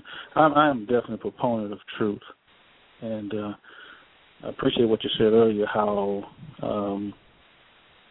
we just have to, how we're affected by, religion in and of itself, and Christianity in particular. Do you see a day and time, just based on your research? I know that in some countries, religion is on the wane. Do you see a day and time when we may be released from this madness? And if so, what particular event do you think would have to take place for us to really start embracing truth as a people? Mm-hmm. Well, thank you for your question. I do see a time, because all nations fall, and the nation of Christianity, which is rooted in the Vatican in Rome, that will fall. They can see the writing on the wall, and they can smell the inevitability of their collapse. It is approaching at the speed of light, which can take several years, if not millenniums, even at the speed of light, considering the distance in time and space. But I do see a day that this will all end, because we are now moving into the age of information. This is not only the age of skepticism, where we are skeptical about the pharmaceutical industry, we are skeptical about the insurance industry, we are skeptical about the religious industry, etc. People are asking questions because the train of information, because of the internet and social networks, has already left the station. So there's nothing they can do to get this train back to the station. It's already left, and it's moving at the speed of light. I do see a time where it would happen. What I do think would usher that change in, or expedite that change in, I've always felt that there will be a preacher of significance who will open up the floodgates even more by announcing the fact that what he has been preaching, or she has been preaching for all these years, is in fact erroneous, and begin to share with them the truth and admit that they can't do it anymore. There will be a preacher that will say that, because they are not they are exposed to the information also, and they are exposed to people who have the truth that will share it with them if they don't know it already. And it will eat away at their consciousness. A lot of preachers, when they go to sleep at night, they have a compunction in their soul based off of the false teachings that they have just administered to the people earlier in the day. And they will be compelled, because of that compunction, that feeling of guilt, to tell the truth and, admit to them that Jesus is a carbon copy, that Moses and that Abraham are made up erroneous fairy tales, and that Israel's state right now was brought about through illegal means. They will admit that, and that will cause people to further investigate. And as we, like I mentioned earlier, as we continue to reduce our dependency on the establishment, what I mean by the establishment, I mean the IMF, I mean the World Bank, I mean all the banksters in this country, I mean the IRS, all the tax industry, etc., the television, Fox News, CNN, the religious institutions, and all of these institutions that perpetuate our imprisonment. We are going to have to get off the nipple of the establishment.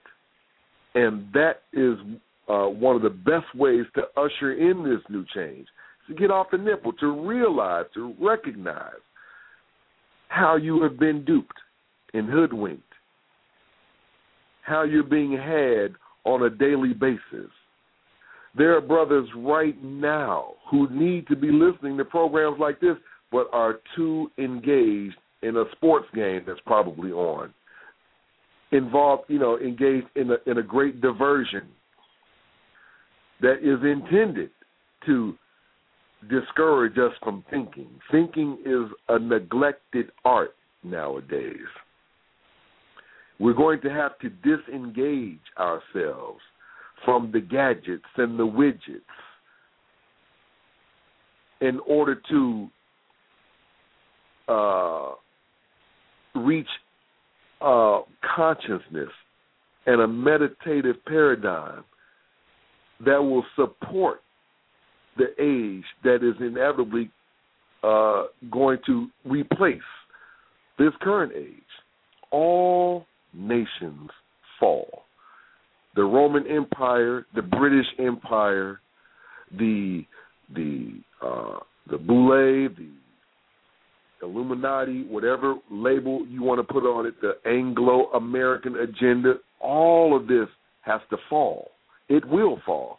But the people have to be conscious of the foot that is planted directly in our behinds and, recognize that it is one in there. Like they say, the worst thing is to be a slave but think that you're free.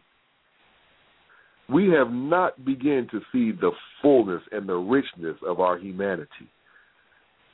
We have not begun to reach our fullest potential as a species because we have had our minds manipulated. We have had our imaginations manipulated and destroyed and redirected. We are operating on a paradigm of magic. They have gotten us to think along the wrong grooves, and they are using misdirection on a daily basis. We are being bombarded and inculcated on a daily basis, and we need to wake up, change our paradigm, and reduce our dependency.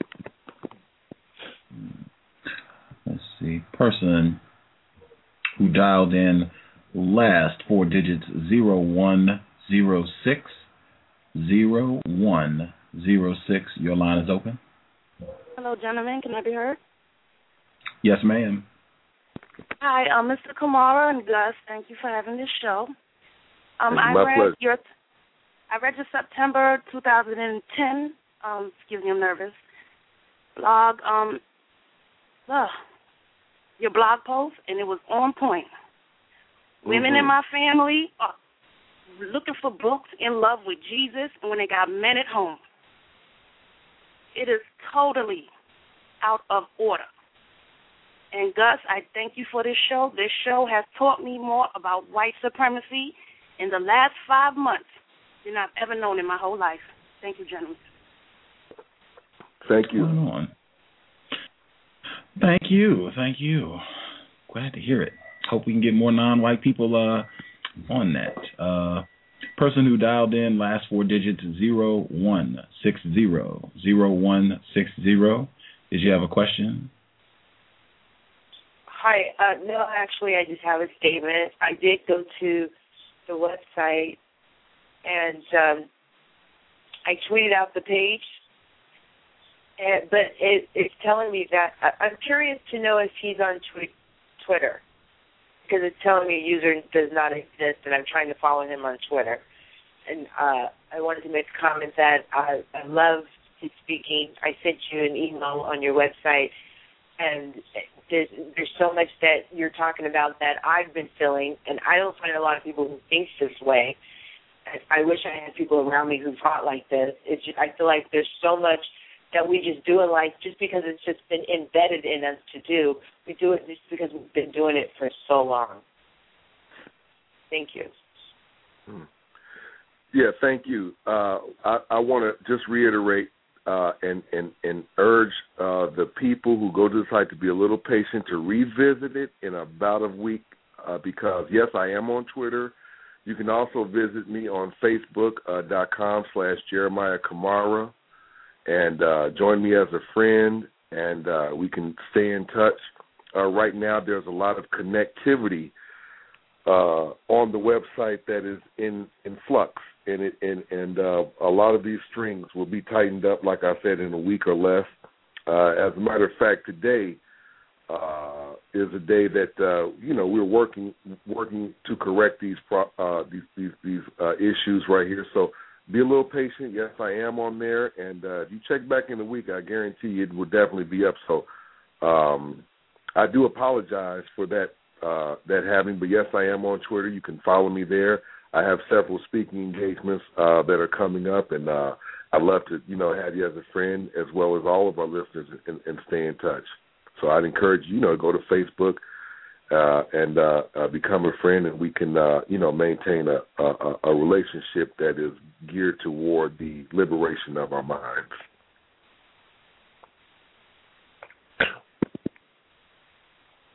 The website, again, holylockdown.com.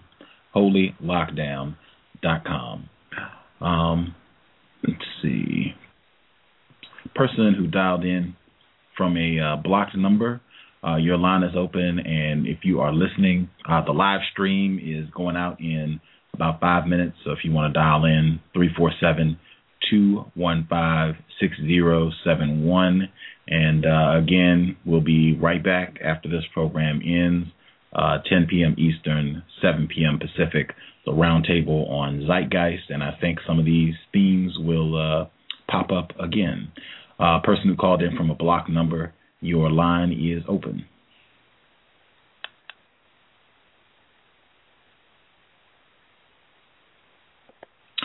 Person who called from a block number, did you have a question?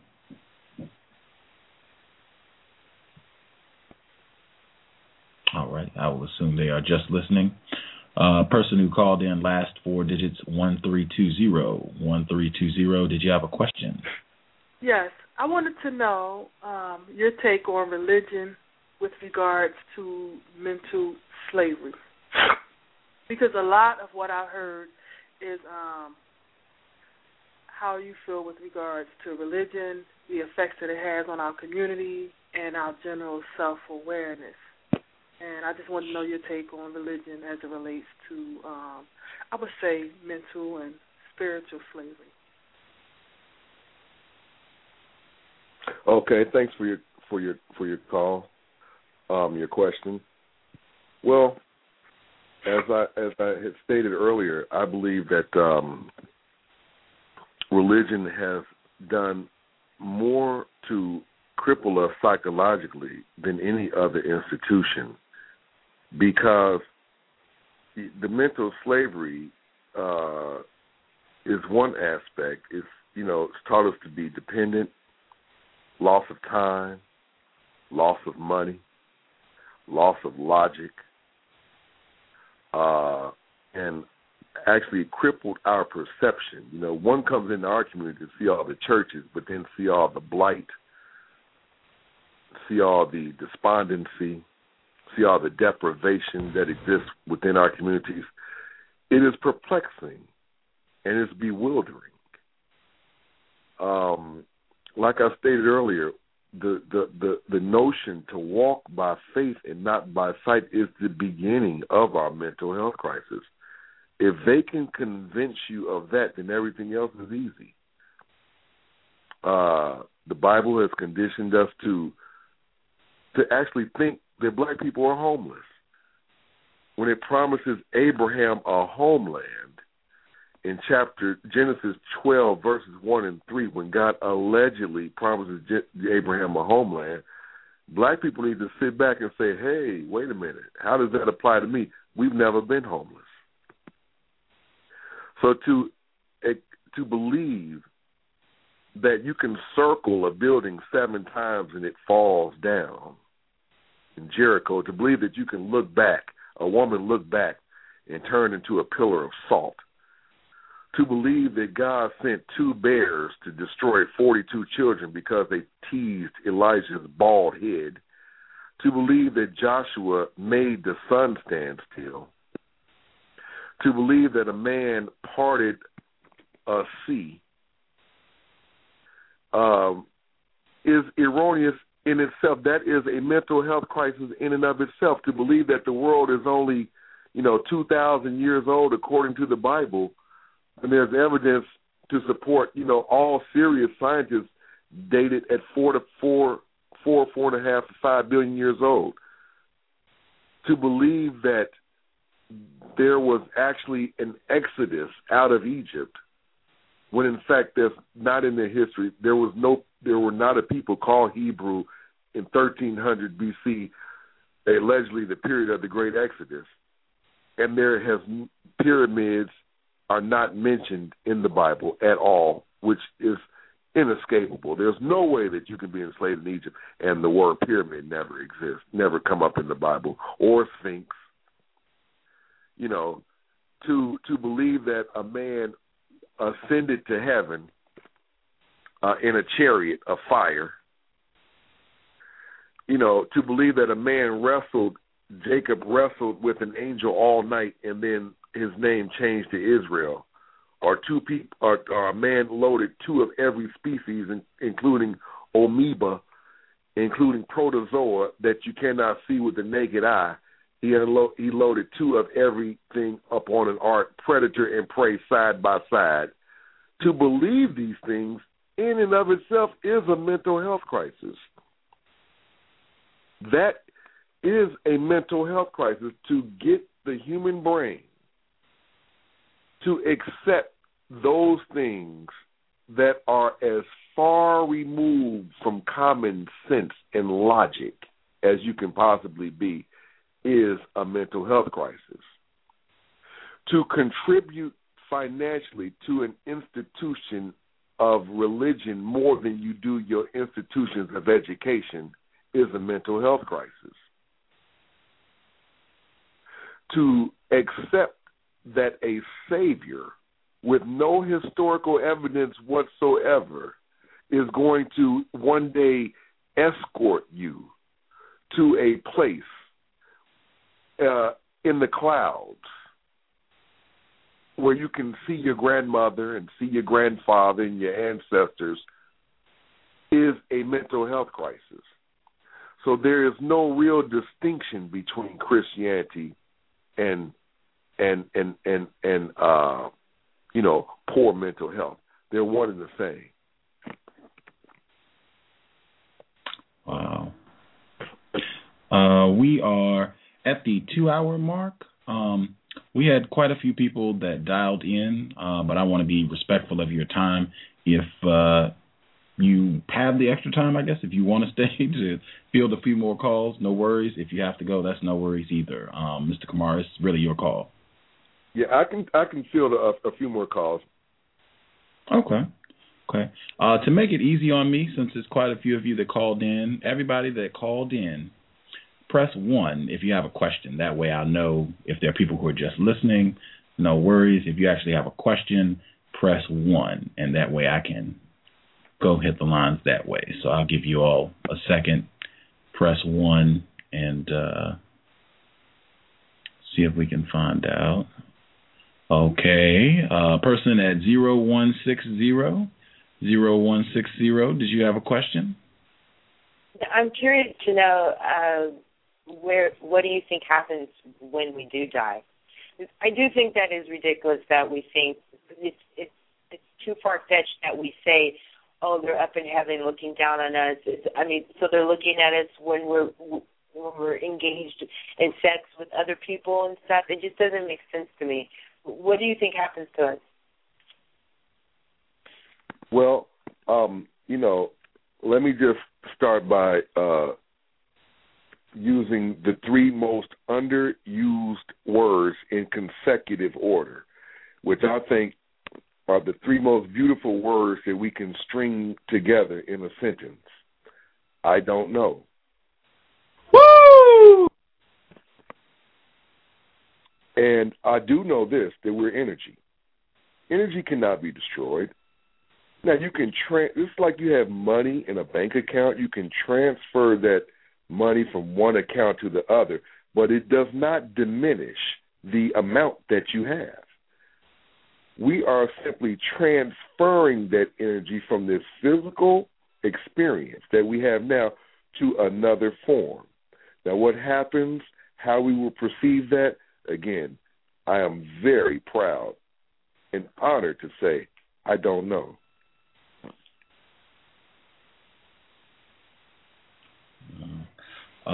Someone mailed a question in. Their question is, do you think there's a difference, the black people who insist, there's some non-white people and white people as well, who insist that Jesus was white and that it is healthier if black people have a black image of Jesus. Can you kind of share your thoughts on that?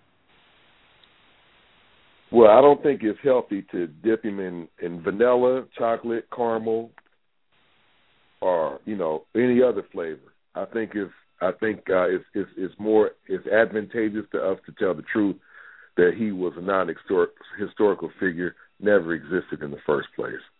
So we did that. We made him black, for psychological reasons. I can understand why people like Kane Hope Felder, who essentially created one of the first books on ethnic versions of the Bible and included black characters.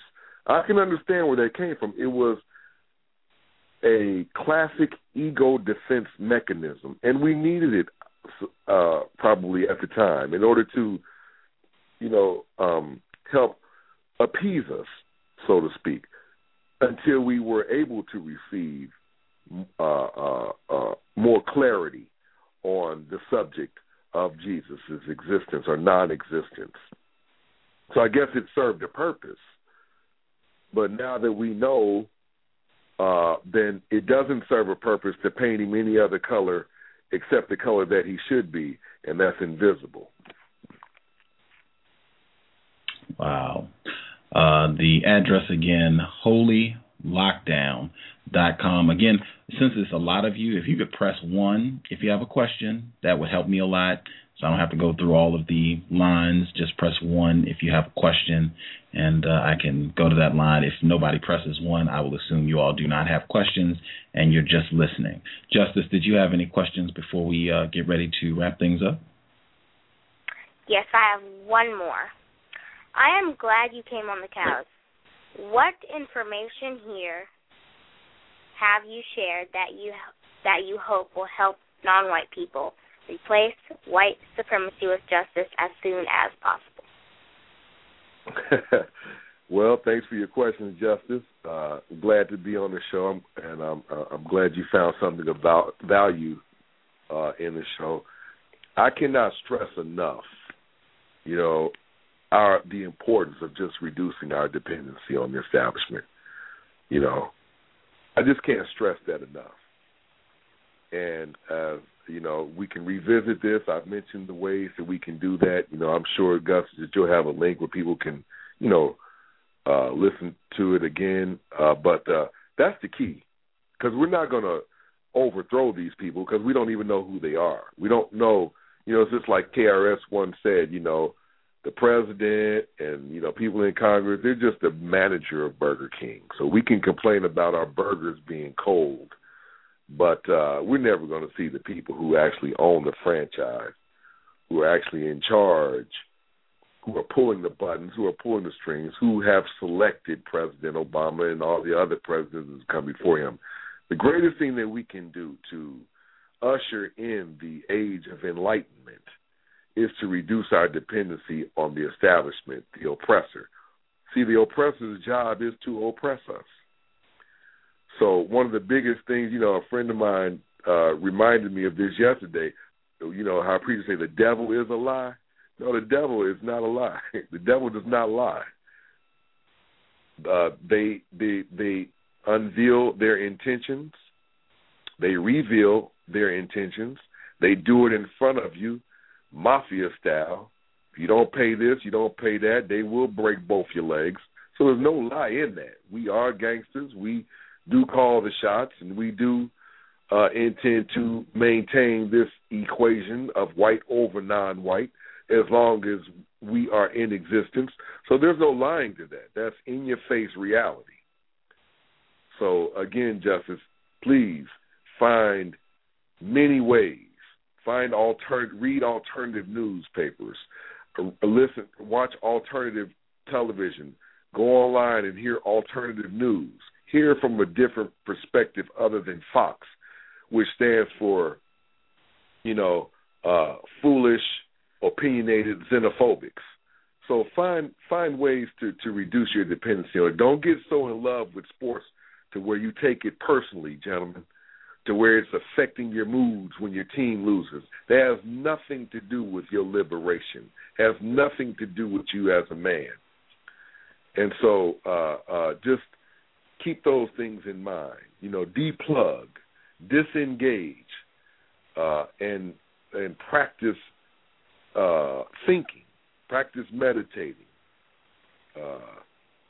and things will come to you, and you will begin to shape a different reality. Read and make a conscious effort to be conscious. Make a conscious effort to be cognizant of what's going on around you and whose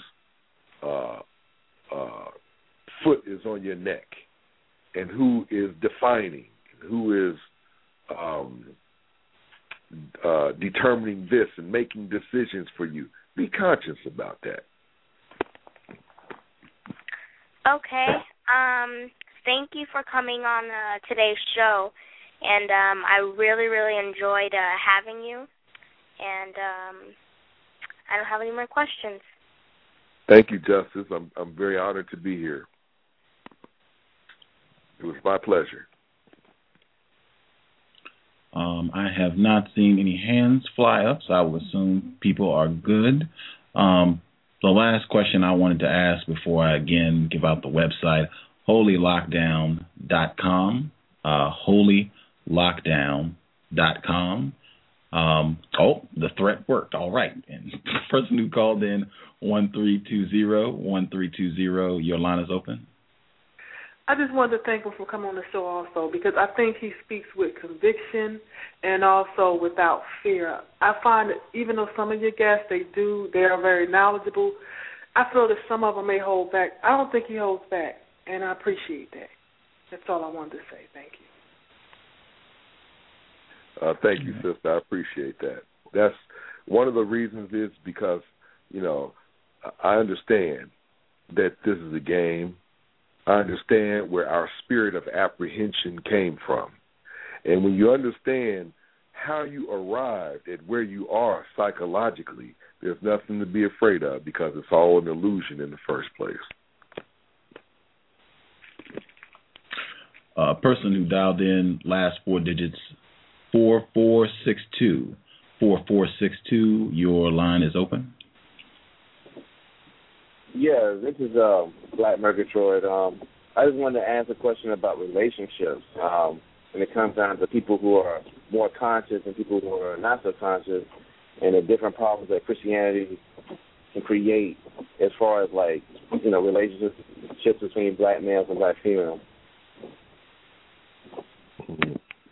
Okay. Well, I am not going to profess, like Steve Harvey, to be an expert on relationships. But I will tell you this. It's very difficult when you have differences, philosophical differences. It would be very difficult for me to be with someone who is insistent upon putting a tree up in the house on Christmas or going to church. And I think that the church has done a lot to break up our relationships, and that is why the church, there's more divorce in the church than in the secular world. That is a fact. That is not made up. That is a fact. Divorce is more prominent amongst Christians than non-Christians. But I will say this. One of the things that women tend to do is to bring their preacher in the bedroom. I don't want to hear about pastor. This is our time. I don't want to hear about what pastor said. And they tend to hold more deference and honor and respect for their pastor. How is it that you can give this man some money and we're struggling? You can tithe to this man, but our light bill is in danger of being cut off. So it's hard. It's very difficult when you got women thinking that they need Jesus more than they need you. But this is what has helped to cripple our people. We are essentially hypnotized. We're really going through a mental health crisis. And as far as relationship, brother, all I can tell you is, there is no greater joy than waking up in the morning and being a sovereign, free, liberated thinking man. It doesn't get any better than that. You are not obligated to anything or anyone. You are not beholden to any institution. If someone calls you an anti-Semite, it doesn't even apply to you because you don't subscribe to the fairy tales within the Bible in the first place. If someone calls you a Gentile, you don't know what that means because you know that you come from a lineage that is so much older than a Jew or a Gentile. And how in the world are you going to put a Jew first and then everybody else second? So I would just implore you to try the best that you can to have someone who can meet you in the mind. Because if you don't, and you're conscious, and this person insists upon continuing with their unconscious ways, not investigating, not researching, and not taking heed to what you have to say, good luck.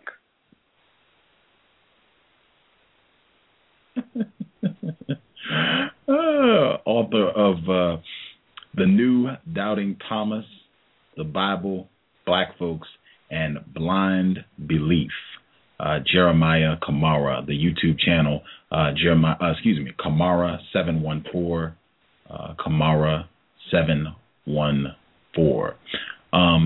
Before we wrap the program up, if you would like to share anything about other products people can pick up, books, slave sermons that we should be on the lookout for, I wanted to ask you, in one of your slave sermons, you talked about the difference between independent people and dependent people is how they spend their time. If you could kind of wrap things up, explaining that difference for our listeners. Well, sure. I mean, you're going to run out of time, Gus, before you run out of money. So that shows you right there that time is our greatest commodity. And what is the point in continuing? When you add up that time, if we include drive time, prep time, and the dissembling time, we're looking at 6 or more hours every Sunday. And if you throw in Wednesday, we're looking at 4 more hours. And if you add that up over a period of 10 years, we're looking at, a significant amount of time that we spend in church without a lot of things to show for it. So the last thing that we want to do is squander time, because they can take money from you, but as long as you realize that money can make you rich financially, but it cannot enrich you, then you will value your time more than you will your money, because often they are intricately connected. So if you spend your time wisely, you may see your money growing. If you value your time and appreciate your time and not engage yourself in those diversions which are specifically placed here to rob you of your time, they are doing exactly what they set out to do. And they, I mean the establishment. They want to steal your time. They want to rob you. They want you focusing on the television. They want you to focus on Sarah Palin and Kim Kardashian's divorce. They want you all up into that foolishness to where you don't have time to even exercise your right to be sovereign. Exercise that sovereignty that is inherently yours, that belongs to you. And this is what we must do. So that's what is meant by that, Gus. Value your time, respect it, and treasure it. And if you do that, you will find yourself disengaging from those things that take you away from your precious time. Trav Lyrics, value your time and energy more than money and things. Context of white supremacy. I hope the past roughly 130 minutes has been a constructive investment of your Saturday evening, Mr. Camara. We have thoroughly enjoyed it. Tons of people called and listening in, so it seemed like people were real eager to hear from you. We definitely would love to have you back as well to chat about other issues. I saw you had a post on your blog about racism in football. Didn't even have time to get to that, but if you'd be interested in coming back to share some of your time with us, we would love to have you back. I would love to, Gus. I want to thank you. It's been my pleasure, and I appreciate your guest. And I just want to say I would be honored to come back. And thank you for your time as well as the listeners. Outstanding. Again, the latest book, The New Doubting Thomas, The Bible, Black Folks, and Blind Belief.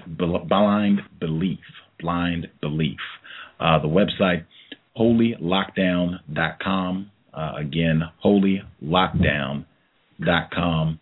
Real pleasure to have him on the program, our guest, Mr. Jeremiah Camara. I hope you have a fantastic weekend. Keep up the great work, and we will definitely be in touch soon, sir. Thank you very much, Gus, and the same to you. Thank you very much. Outstanding. Hi. Good evening, sir. Good evening. Context of white supremacy, Gus T. Renegade, and Justice. We are coming right back. I will check since there are people on the line. If you want to share anything, I'll give like 20 minutes if you all want to share anything about this particular broadcast, and then we will be right back. 10 p.m. Eastern, 7 p.m. Pacific, the Roundtable Zeitgeist. You can all call in. I will open up the lines as people call in, and we'll just chat about the films. But if you all have anything you would like to share about this program, I will take one moment to support Mr. Williams at counterracism.com, and then I'll open the lines up. So if you all want to share anything, you will have the opportunity to do so. Context of white supremacy. Is racism hurting you? On issues of race, are you unable to speak, think, and act with clarity and confidence? Are you tired of laughing when nothing is funny, smiling when you are not happy, agreeing when you really disagree?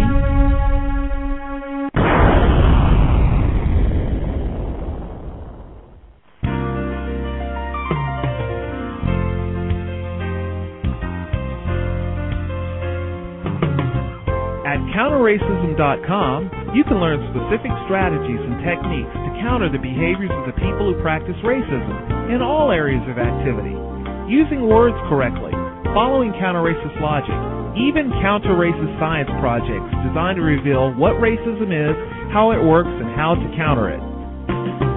The open-source code writing format allows you to pick and choose from a variety of counter-racist suggestions so you can produce the code that works for you. Stop by counterracism.com today and help replace racism with justice. That's counter-racism.com. Context of white supremacy. Really enjoyed hearing from Mr. Camara. It was an effort to get him on the program, but I think it was worth the effort. Hope you all enjoyed the broadcast. And again, we will be right back. 10 p.m. Eastern, 7 p.m. Pacific, the Zeitgeist Roundtable. Actually, I'm going to rest my voice. The people that called in, your line is open. If you called in, if you had anything you wanted to share, I'll give 20 minutes. If you all have any comments, all the folks that called in, your line is open. I hope the background noise can be kept down. Everybody that called in, your line is open. Hello, may I be heard? Yes, ma'am. Hi, this is 0106 again. I would just like to say that I've dealt with what he was talking about all day today. I'm the only one in my home that does not observe Christmas. Every female family member I've told that to. Oh, Lord Jesus. Oh, well, what did you do? Well, you know, me and my daughter go to church 3 and 4 hours. All the men I spoke to, no one's in church. None of the men are in church at all. They refuse, only the women. So, I don't know. That is the programming, I think. That is the program. And I've said that before, like, people get almost kind of hostile. Like, I think it's blatant that this is real important to maintaining the system of white supremacy, because people get like an attitude if you are not down with Christmas. It sounds like that's what you experienced. Is that accurate? Yes. Yes. I have a 22-year-old cousin. She's looking for a book called Falling in Love with Jesus. It is... I only have one female that was Christian today that respected the fact that I don't observe any of the holidays. She said, I know you don't observe, so how are you today? everyone else forget about it.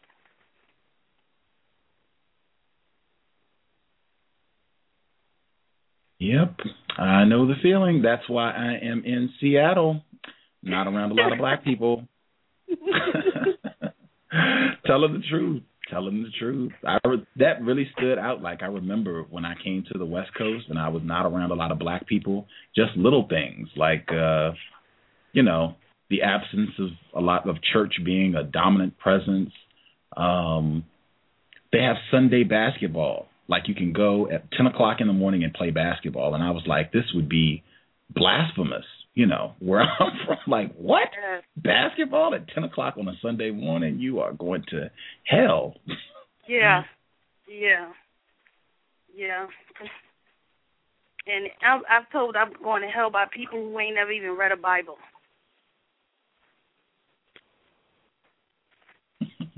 Can I be heard? Yes, sir. I had made the comment earlier about the show that I was on earlier, the history of Christmas in America. Right. And I was absolutely flabbergasted by this individual earlier. I mean, he apparently was a pastor of a church, and he was up there, and the premise of his show, from his title, I didn't come there to debate him about whether Jesus was a historical character or not. The title of his show was The History of Christmas in America. And he was giving out all these facts about Rudolph the Red-Nosed Reindeer was written in this year and the origin of Santa Claus. And his premise was that all of these pagan rituals are messing up what is supposed to be a high holy day of Christianity and so forth. And he was talking about how Christ was such a liberator, the historical figure that he says is Christ is such a liberator. And I just merely pointed out that on this day, if you're putting forth that the focus should be on the gift of love or the ministry of love, what greater gift than Harry Moore and his wife, who were civil rights workers who gave their lives for the liberation of black people. And this man went off on me. I mean, he started talking about Martin Luther King, Rosa Parks, and I said, sir, none of that has anything to do with what I'm asking you. You're talking about the history of Christmas. I brought up two individuals who were killed by suspected racists on Christmas.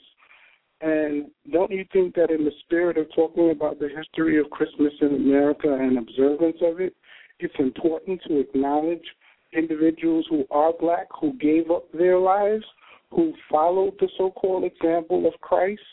And he was like, I don't want to hear anything about anything. And I was like, but that doesn't make sense to me. But this man, I mean, it was like he literally had a meltdown. And he immediately, after we hung up, he played the record that was like, there's nothing like Jesus. And then he came back with, anybody who calls up, I don't want to hear anything about any Harry Moore or anybody else. This is Jesus' day, and I don't want to hear anything about anything but Jesus. And it was crazy. And, you know, and just by way of information, you know, I did the seminary dance at Princeton, considering that whole thing. I dated a young lady who was a seminarian who's now going on to be a pastor. My grandfather's a pastor. His brother's a pastor. My great-grandfather's a pastor. And so I have a significant amount of experience or information on what goes on behind the scenes of the black church. And it's really, really sad when you look at the level of programming that's embedded in individuals who are black. They don't want to hear anything but Jesus. I know a young lady who's a deacon who she's been celibate for 8 years now because the Bible told her she needs to wait for the man that God has for her. So she says Jesus is her man. She hasn't had sex in her 30s. And she's waiting around for Jesus to either be her man or to provide her a man. And I don't see that happening ever. And that's the story of a lot of black women. It's sad.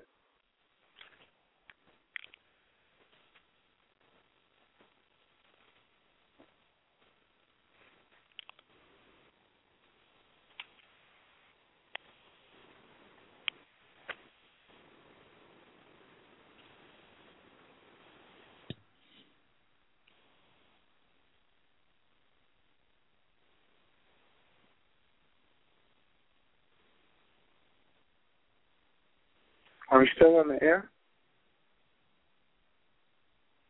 Yes, sir. I had muted my line I didn't know if other people had things they wanted to share or not. Everybody that called in, your line is open. So.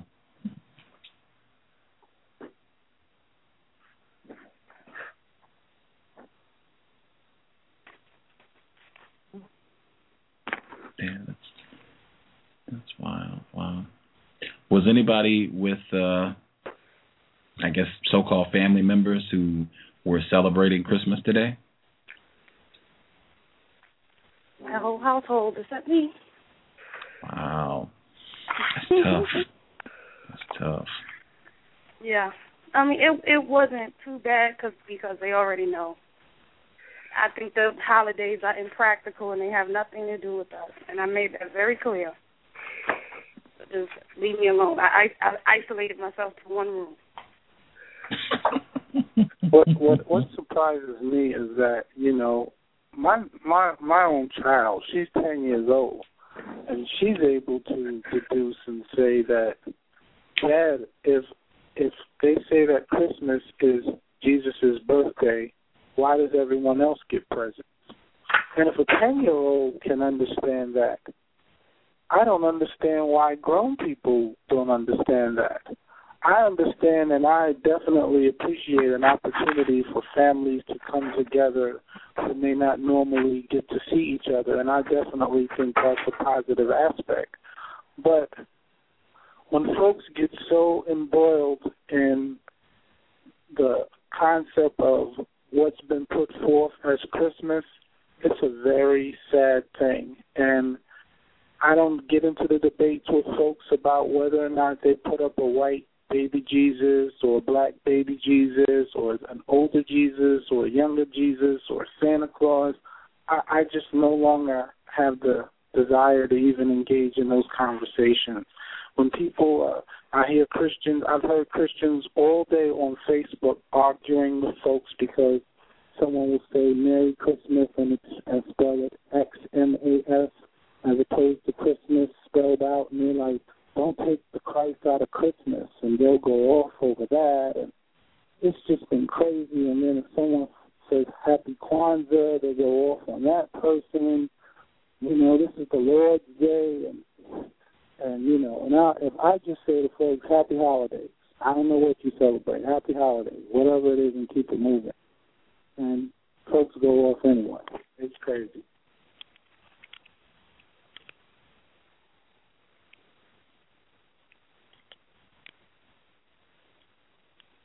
That is insanity. That is insane. I tell all of my friends there's no God in religion. Because if they all followed the principles, it wouldn't be all these wars and all this headache and all that arguing that you saw on Facebook. Yeah. I also posted that, you know, on my Facebook, because I use my Facebook as a weapon. I also posted that while everyone is with their families, whatever you celebrate today, let us stop and reflect that the Moore family is not celebrating because 59 years ago, their mom and dad were killed fighting for black people. And people said, oh, you're always posting something militant. It's always got to be this black stuff. And it's just no winning.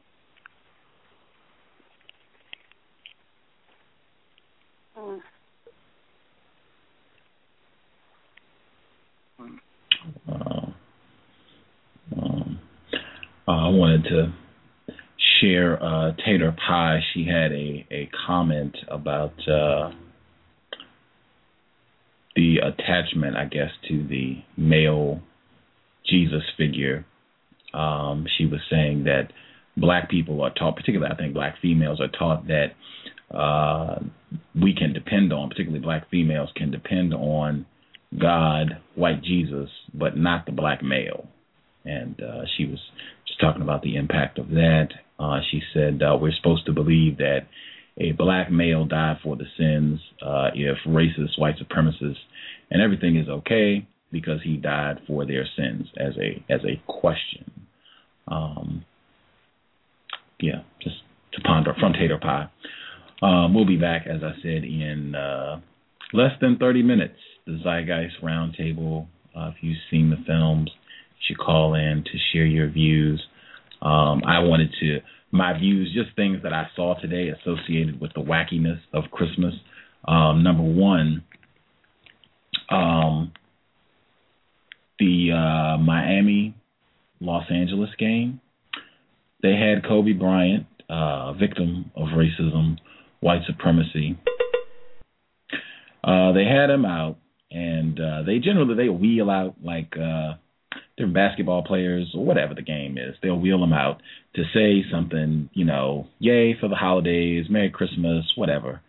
And so they wheel him out, and he says, the best part of the day, you wake up and it's Christmas and Santa's been here. And I was just like, I was really, I was just offended that he would say that. I was like, say anything. I mean, you could have said, you get to spend time with family, My family, my mom's a great cook. Like, he could have said something that would have still been acceptable, and it wouldn't have been, Santa's been here. Just, oh, man, that was one tough moment. And then they had, wow, how about that? They had Mariah Carey. She was, singing the intro, I guess, for the game.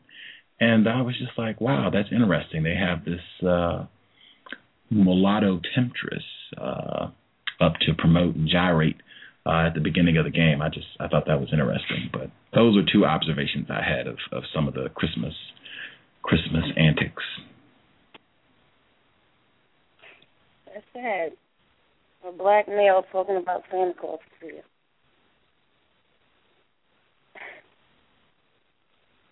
Well, that's part of the sports conditioning. They have to toe the party line. They talked about that on one of the Cal shows earlier about, sports and religion. You have to give a shout out to your Lord and Savior. And if you don't, you're not towing the party line. So in terms of his endorsements and so forth, he's got to maintain the facade of whatever the holiday is. If they're talking about Thanksgiving, the very last thing you better say is, let's remember first Americans, Native Americans. You can't say that. And then, the young lady who sent you a comment earlier and said the black woman relies on Jesus as her savior. I pointed out and I did a lecture a few months ago, and I drew some parallels because people talk about this carpenter, Christ character all the time. And I pointed out the parallels between an actual historical figure, Benoit Vesey, who was a carpenter, who did lay down his life for the liberation of black people, who was actually killed, who we do have some historical documents on this individual, and some black people actually lost their mind. That I made that parallel. I think a few of their heads exploded, and one or two of them looked like they were about to have an aneurysm. You know what I just thought about when he said Christians divorce more than secular people? I thought about one of my cousins. She went to seminary, became a pastor or something. That broke up her marriage. That broke up a marriage because her husband is Jesus. And her husband just, no, he's us.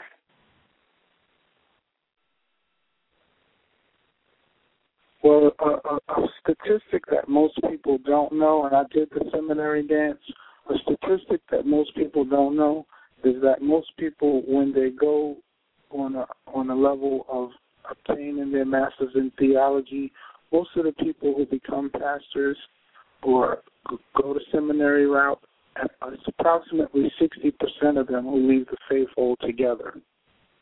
And my ex-person that I was dating happened to be one of those individuals who had some serious questions as to her vocation after attending seminary, after finding out and learning of some information that the average layperson doesn't know about. She had some severe questions as to whether or not she could get up in that pulpit. And the average person doesn't know that. So a lot of people are in that pulpit and they're expositors of a doctrine that many of them don't hold to, and it's pretty sad. Yeah. We are going to get ready to wrap this one up so that we can get ready to come back and do it all again. The Zeitgeist Roundtable. Justice, did you want to give your email address and the blog address as well? Sure. justice.asap@yahoo.com. Again, justice.asap@yahoo.com. Blog address, justdojusticetoday.blogspot.com. Again, justdojusticetoday.blogspot.com. Groovy. I hope everyone enjoyed the broadcast. Jeremiah Camara, holylockdown.com. Hopefully we can have him back on the program. Outstanding material. We will be right back, 10 p.m. Eastern, 7 p.m. Pacific, Zeitgeist, the Roundtable. As soon as you call in, I will open your line up, and we will have a nice chat about those films. Again, trying to get the funds to pay for 1 year of service, premium service here at Blog Talk Radio. I was going to do a fundraiser in January, but I will start a little early just because they're giving a discount where you can pay for 1 year of premium service where it's something like right at $300, a little less than $300 for the full year.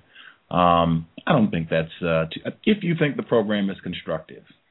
If you think the program is constructive, I would like to see if we can knock that out as soon as possible. I think it will allow for more phone lines, more promotion. It should be a constructive investment if you think the material that we deliver here is of value.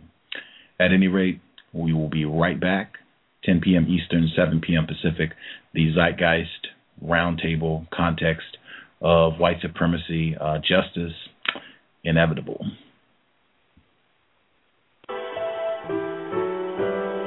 Christmas ain't for ground ball. With Lucky Land Slots, you can get lucky just about anywhere. This is your captain speaking. We've got clear runway and the weather's fine, but we're just going to circle up here a while and get lucky. No, nothing like that. It's just these cash prizes add up quick. So I suggest you sit back, keep your tray table upright, and start getting lucky. Play for free at LuckyLandSlots.com. Are you feeling lucky? No purchase necessary. Void where prohibited by law. 18+ terms and conditions apply. See website for details.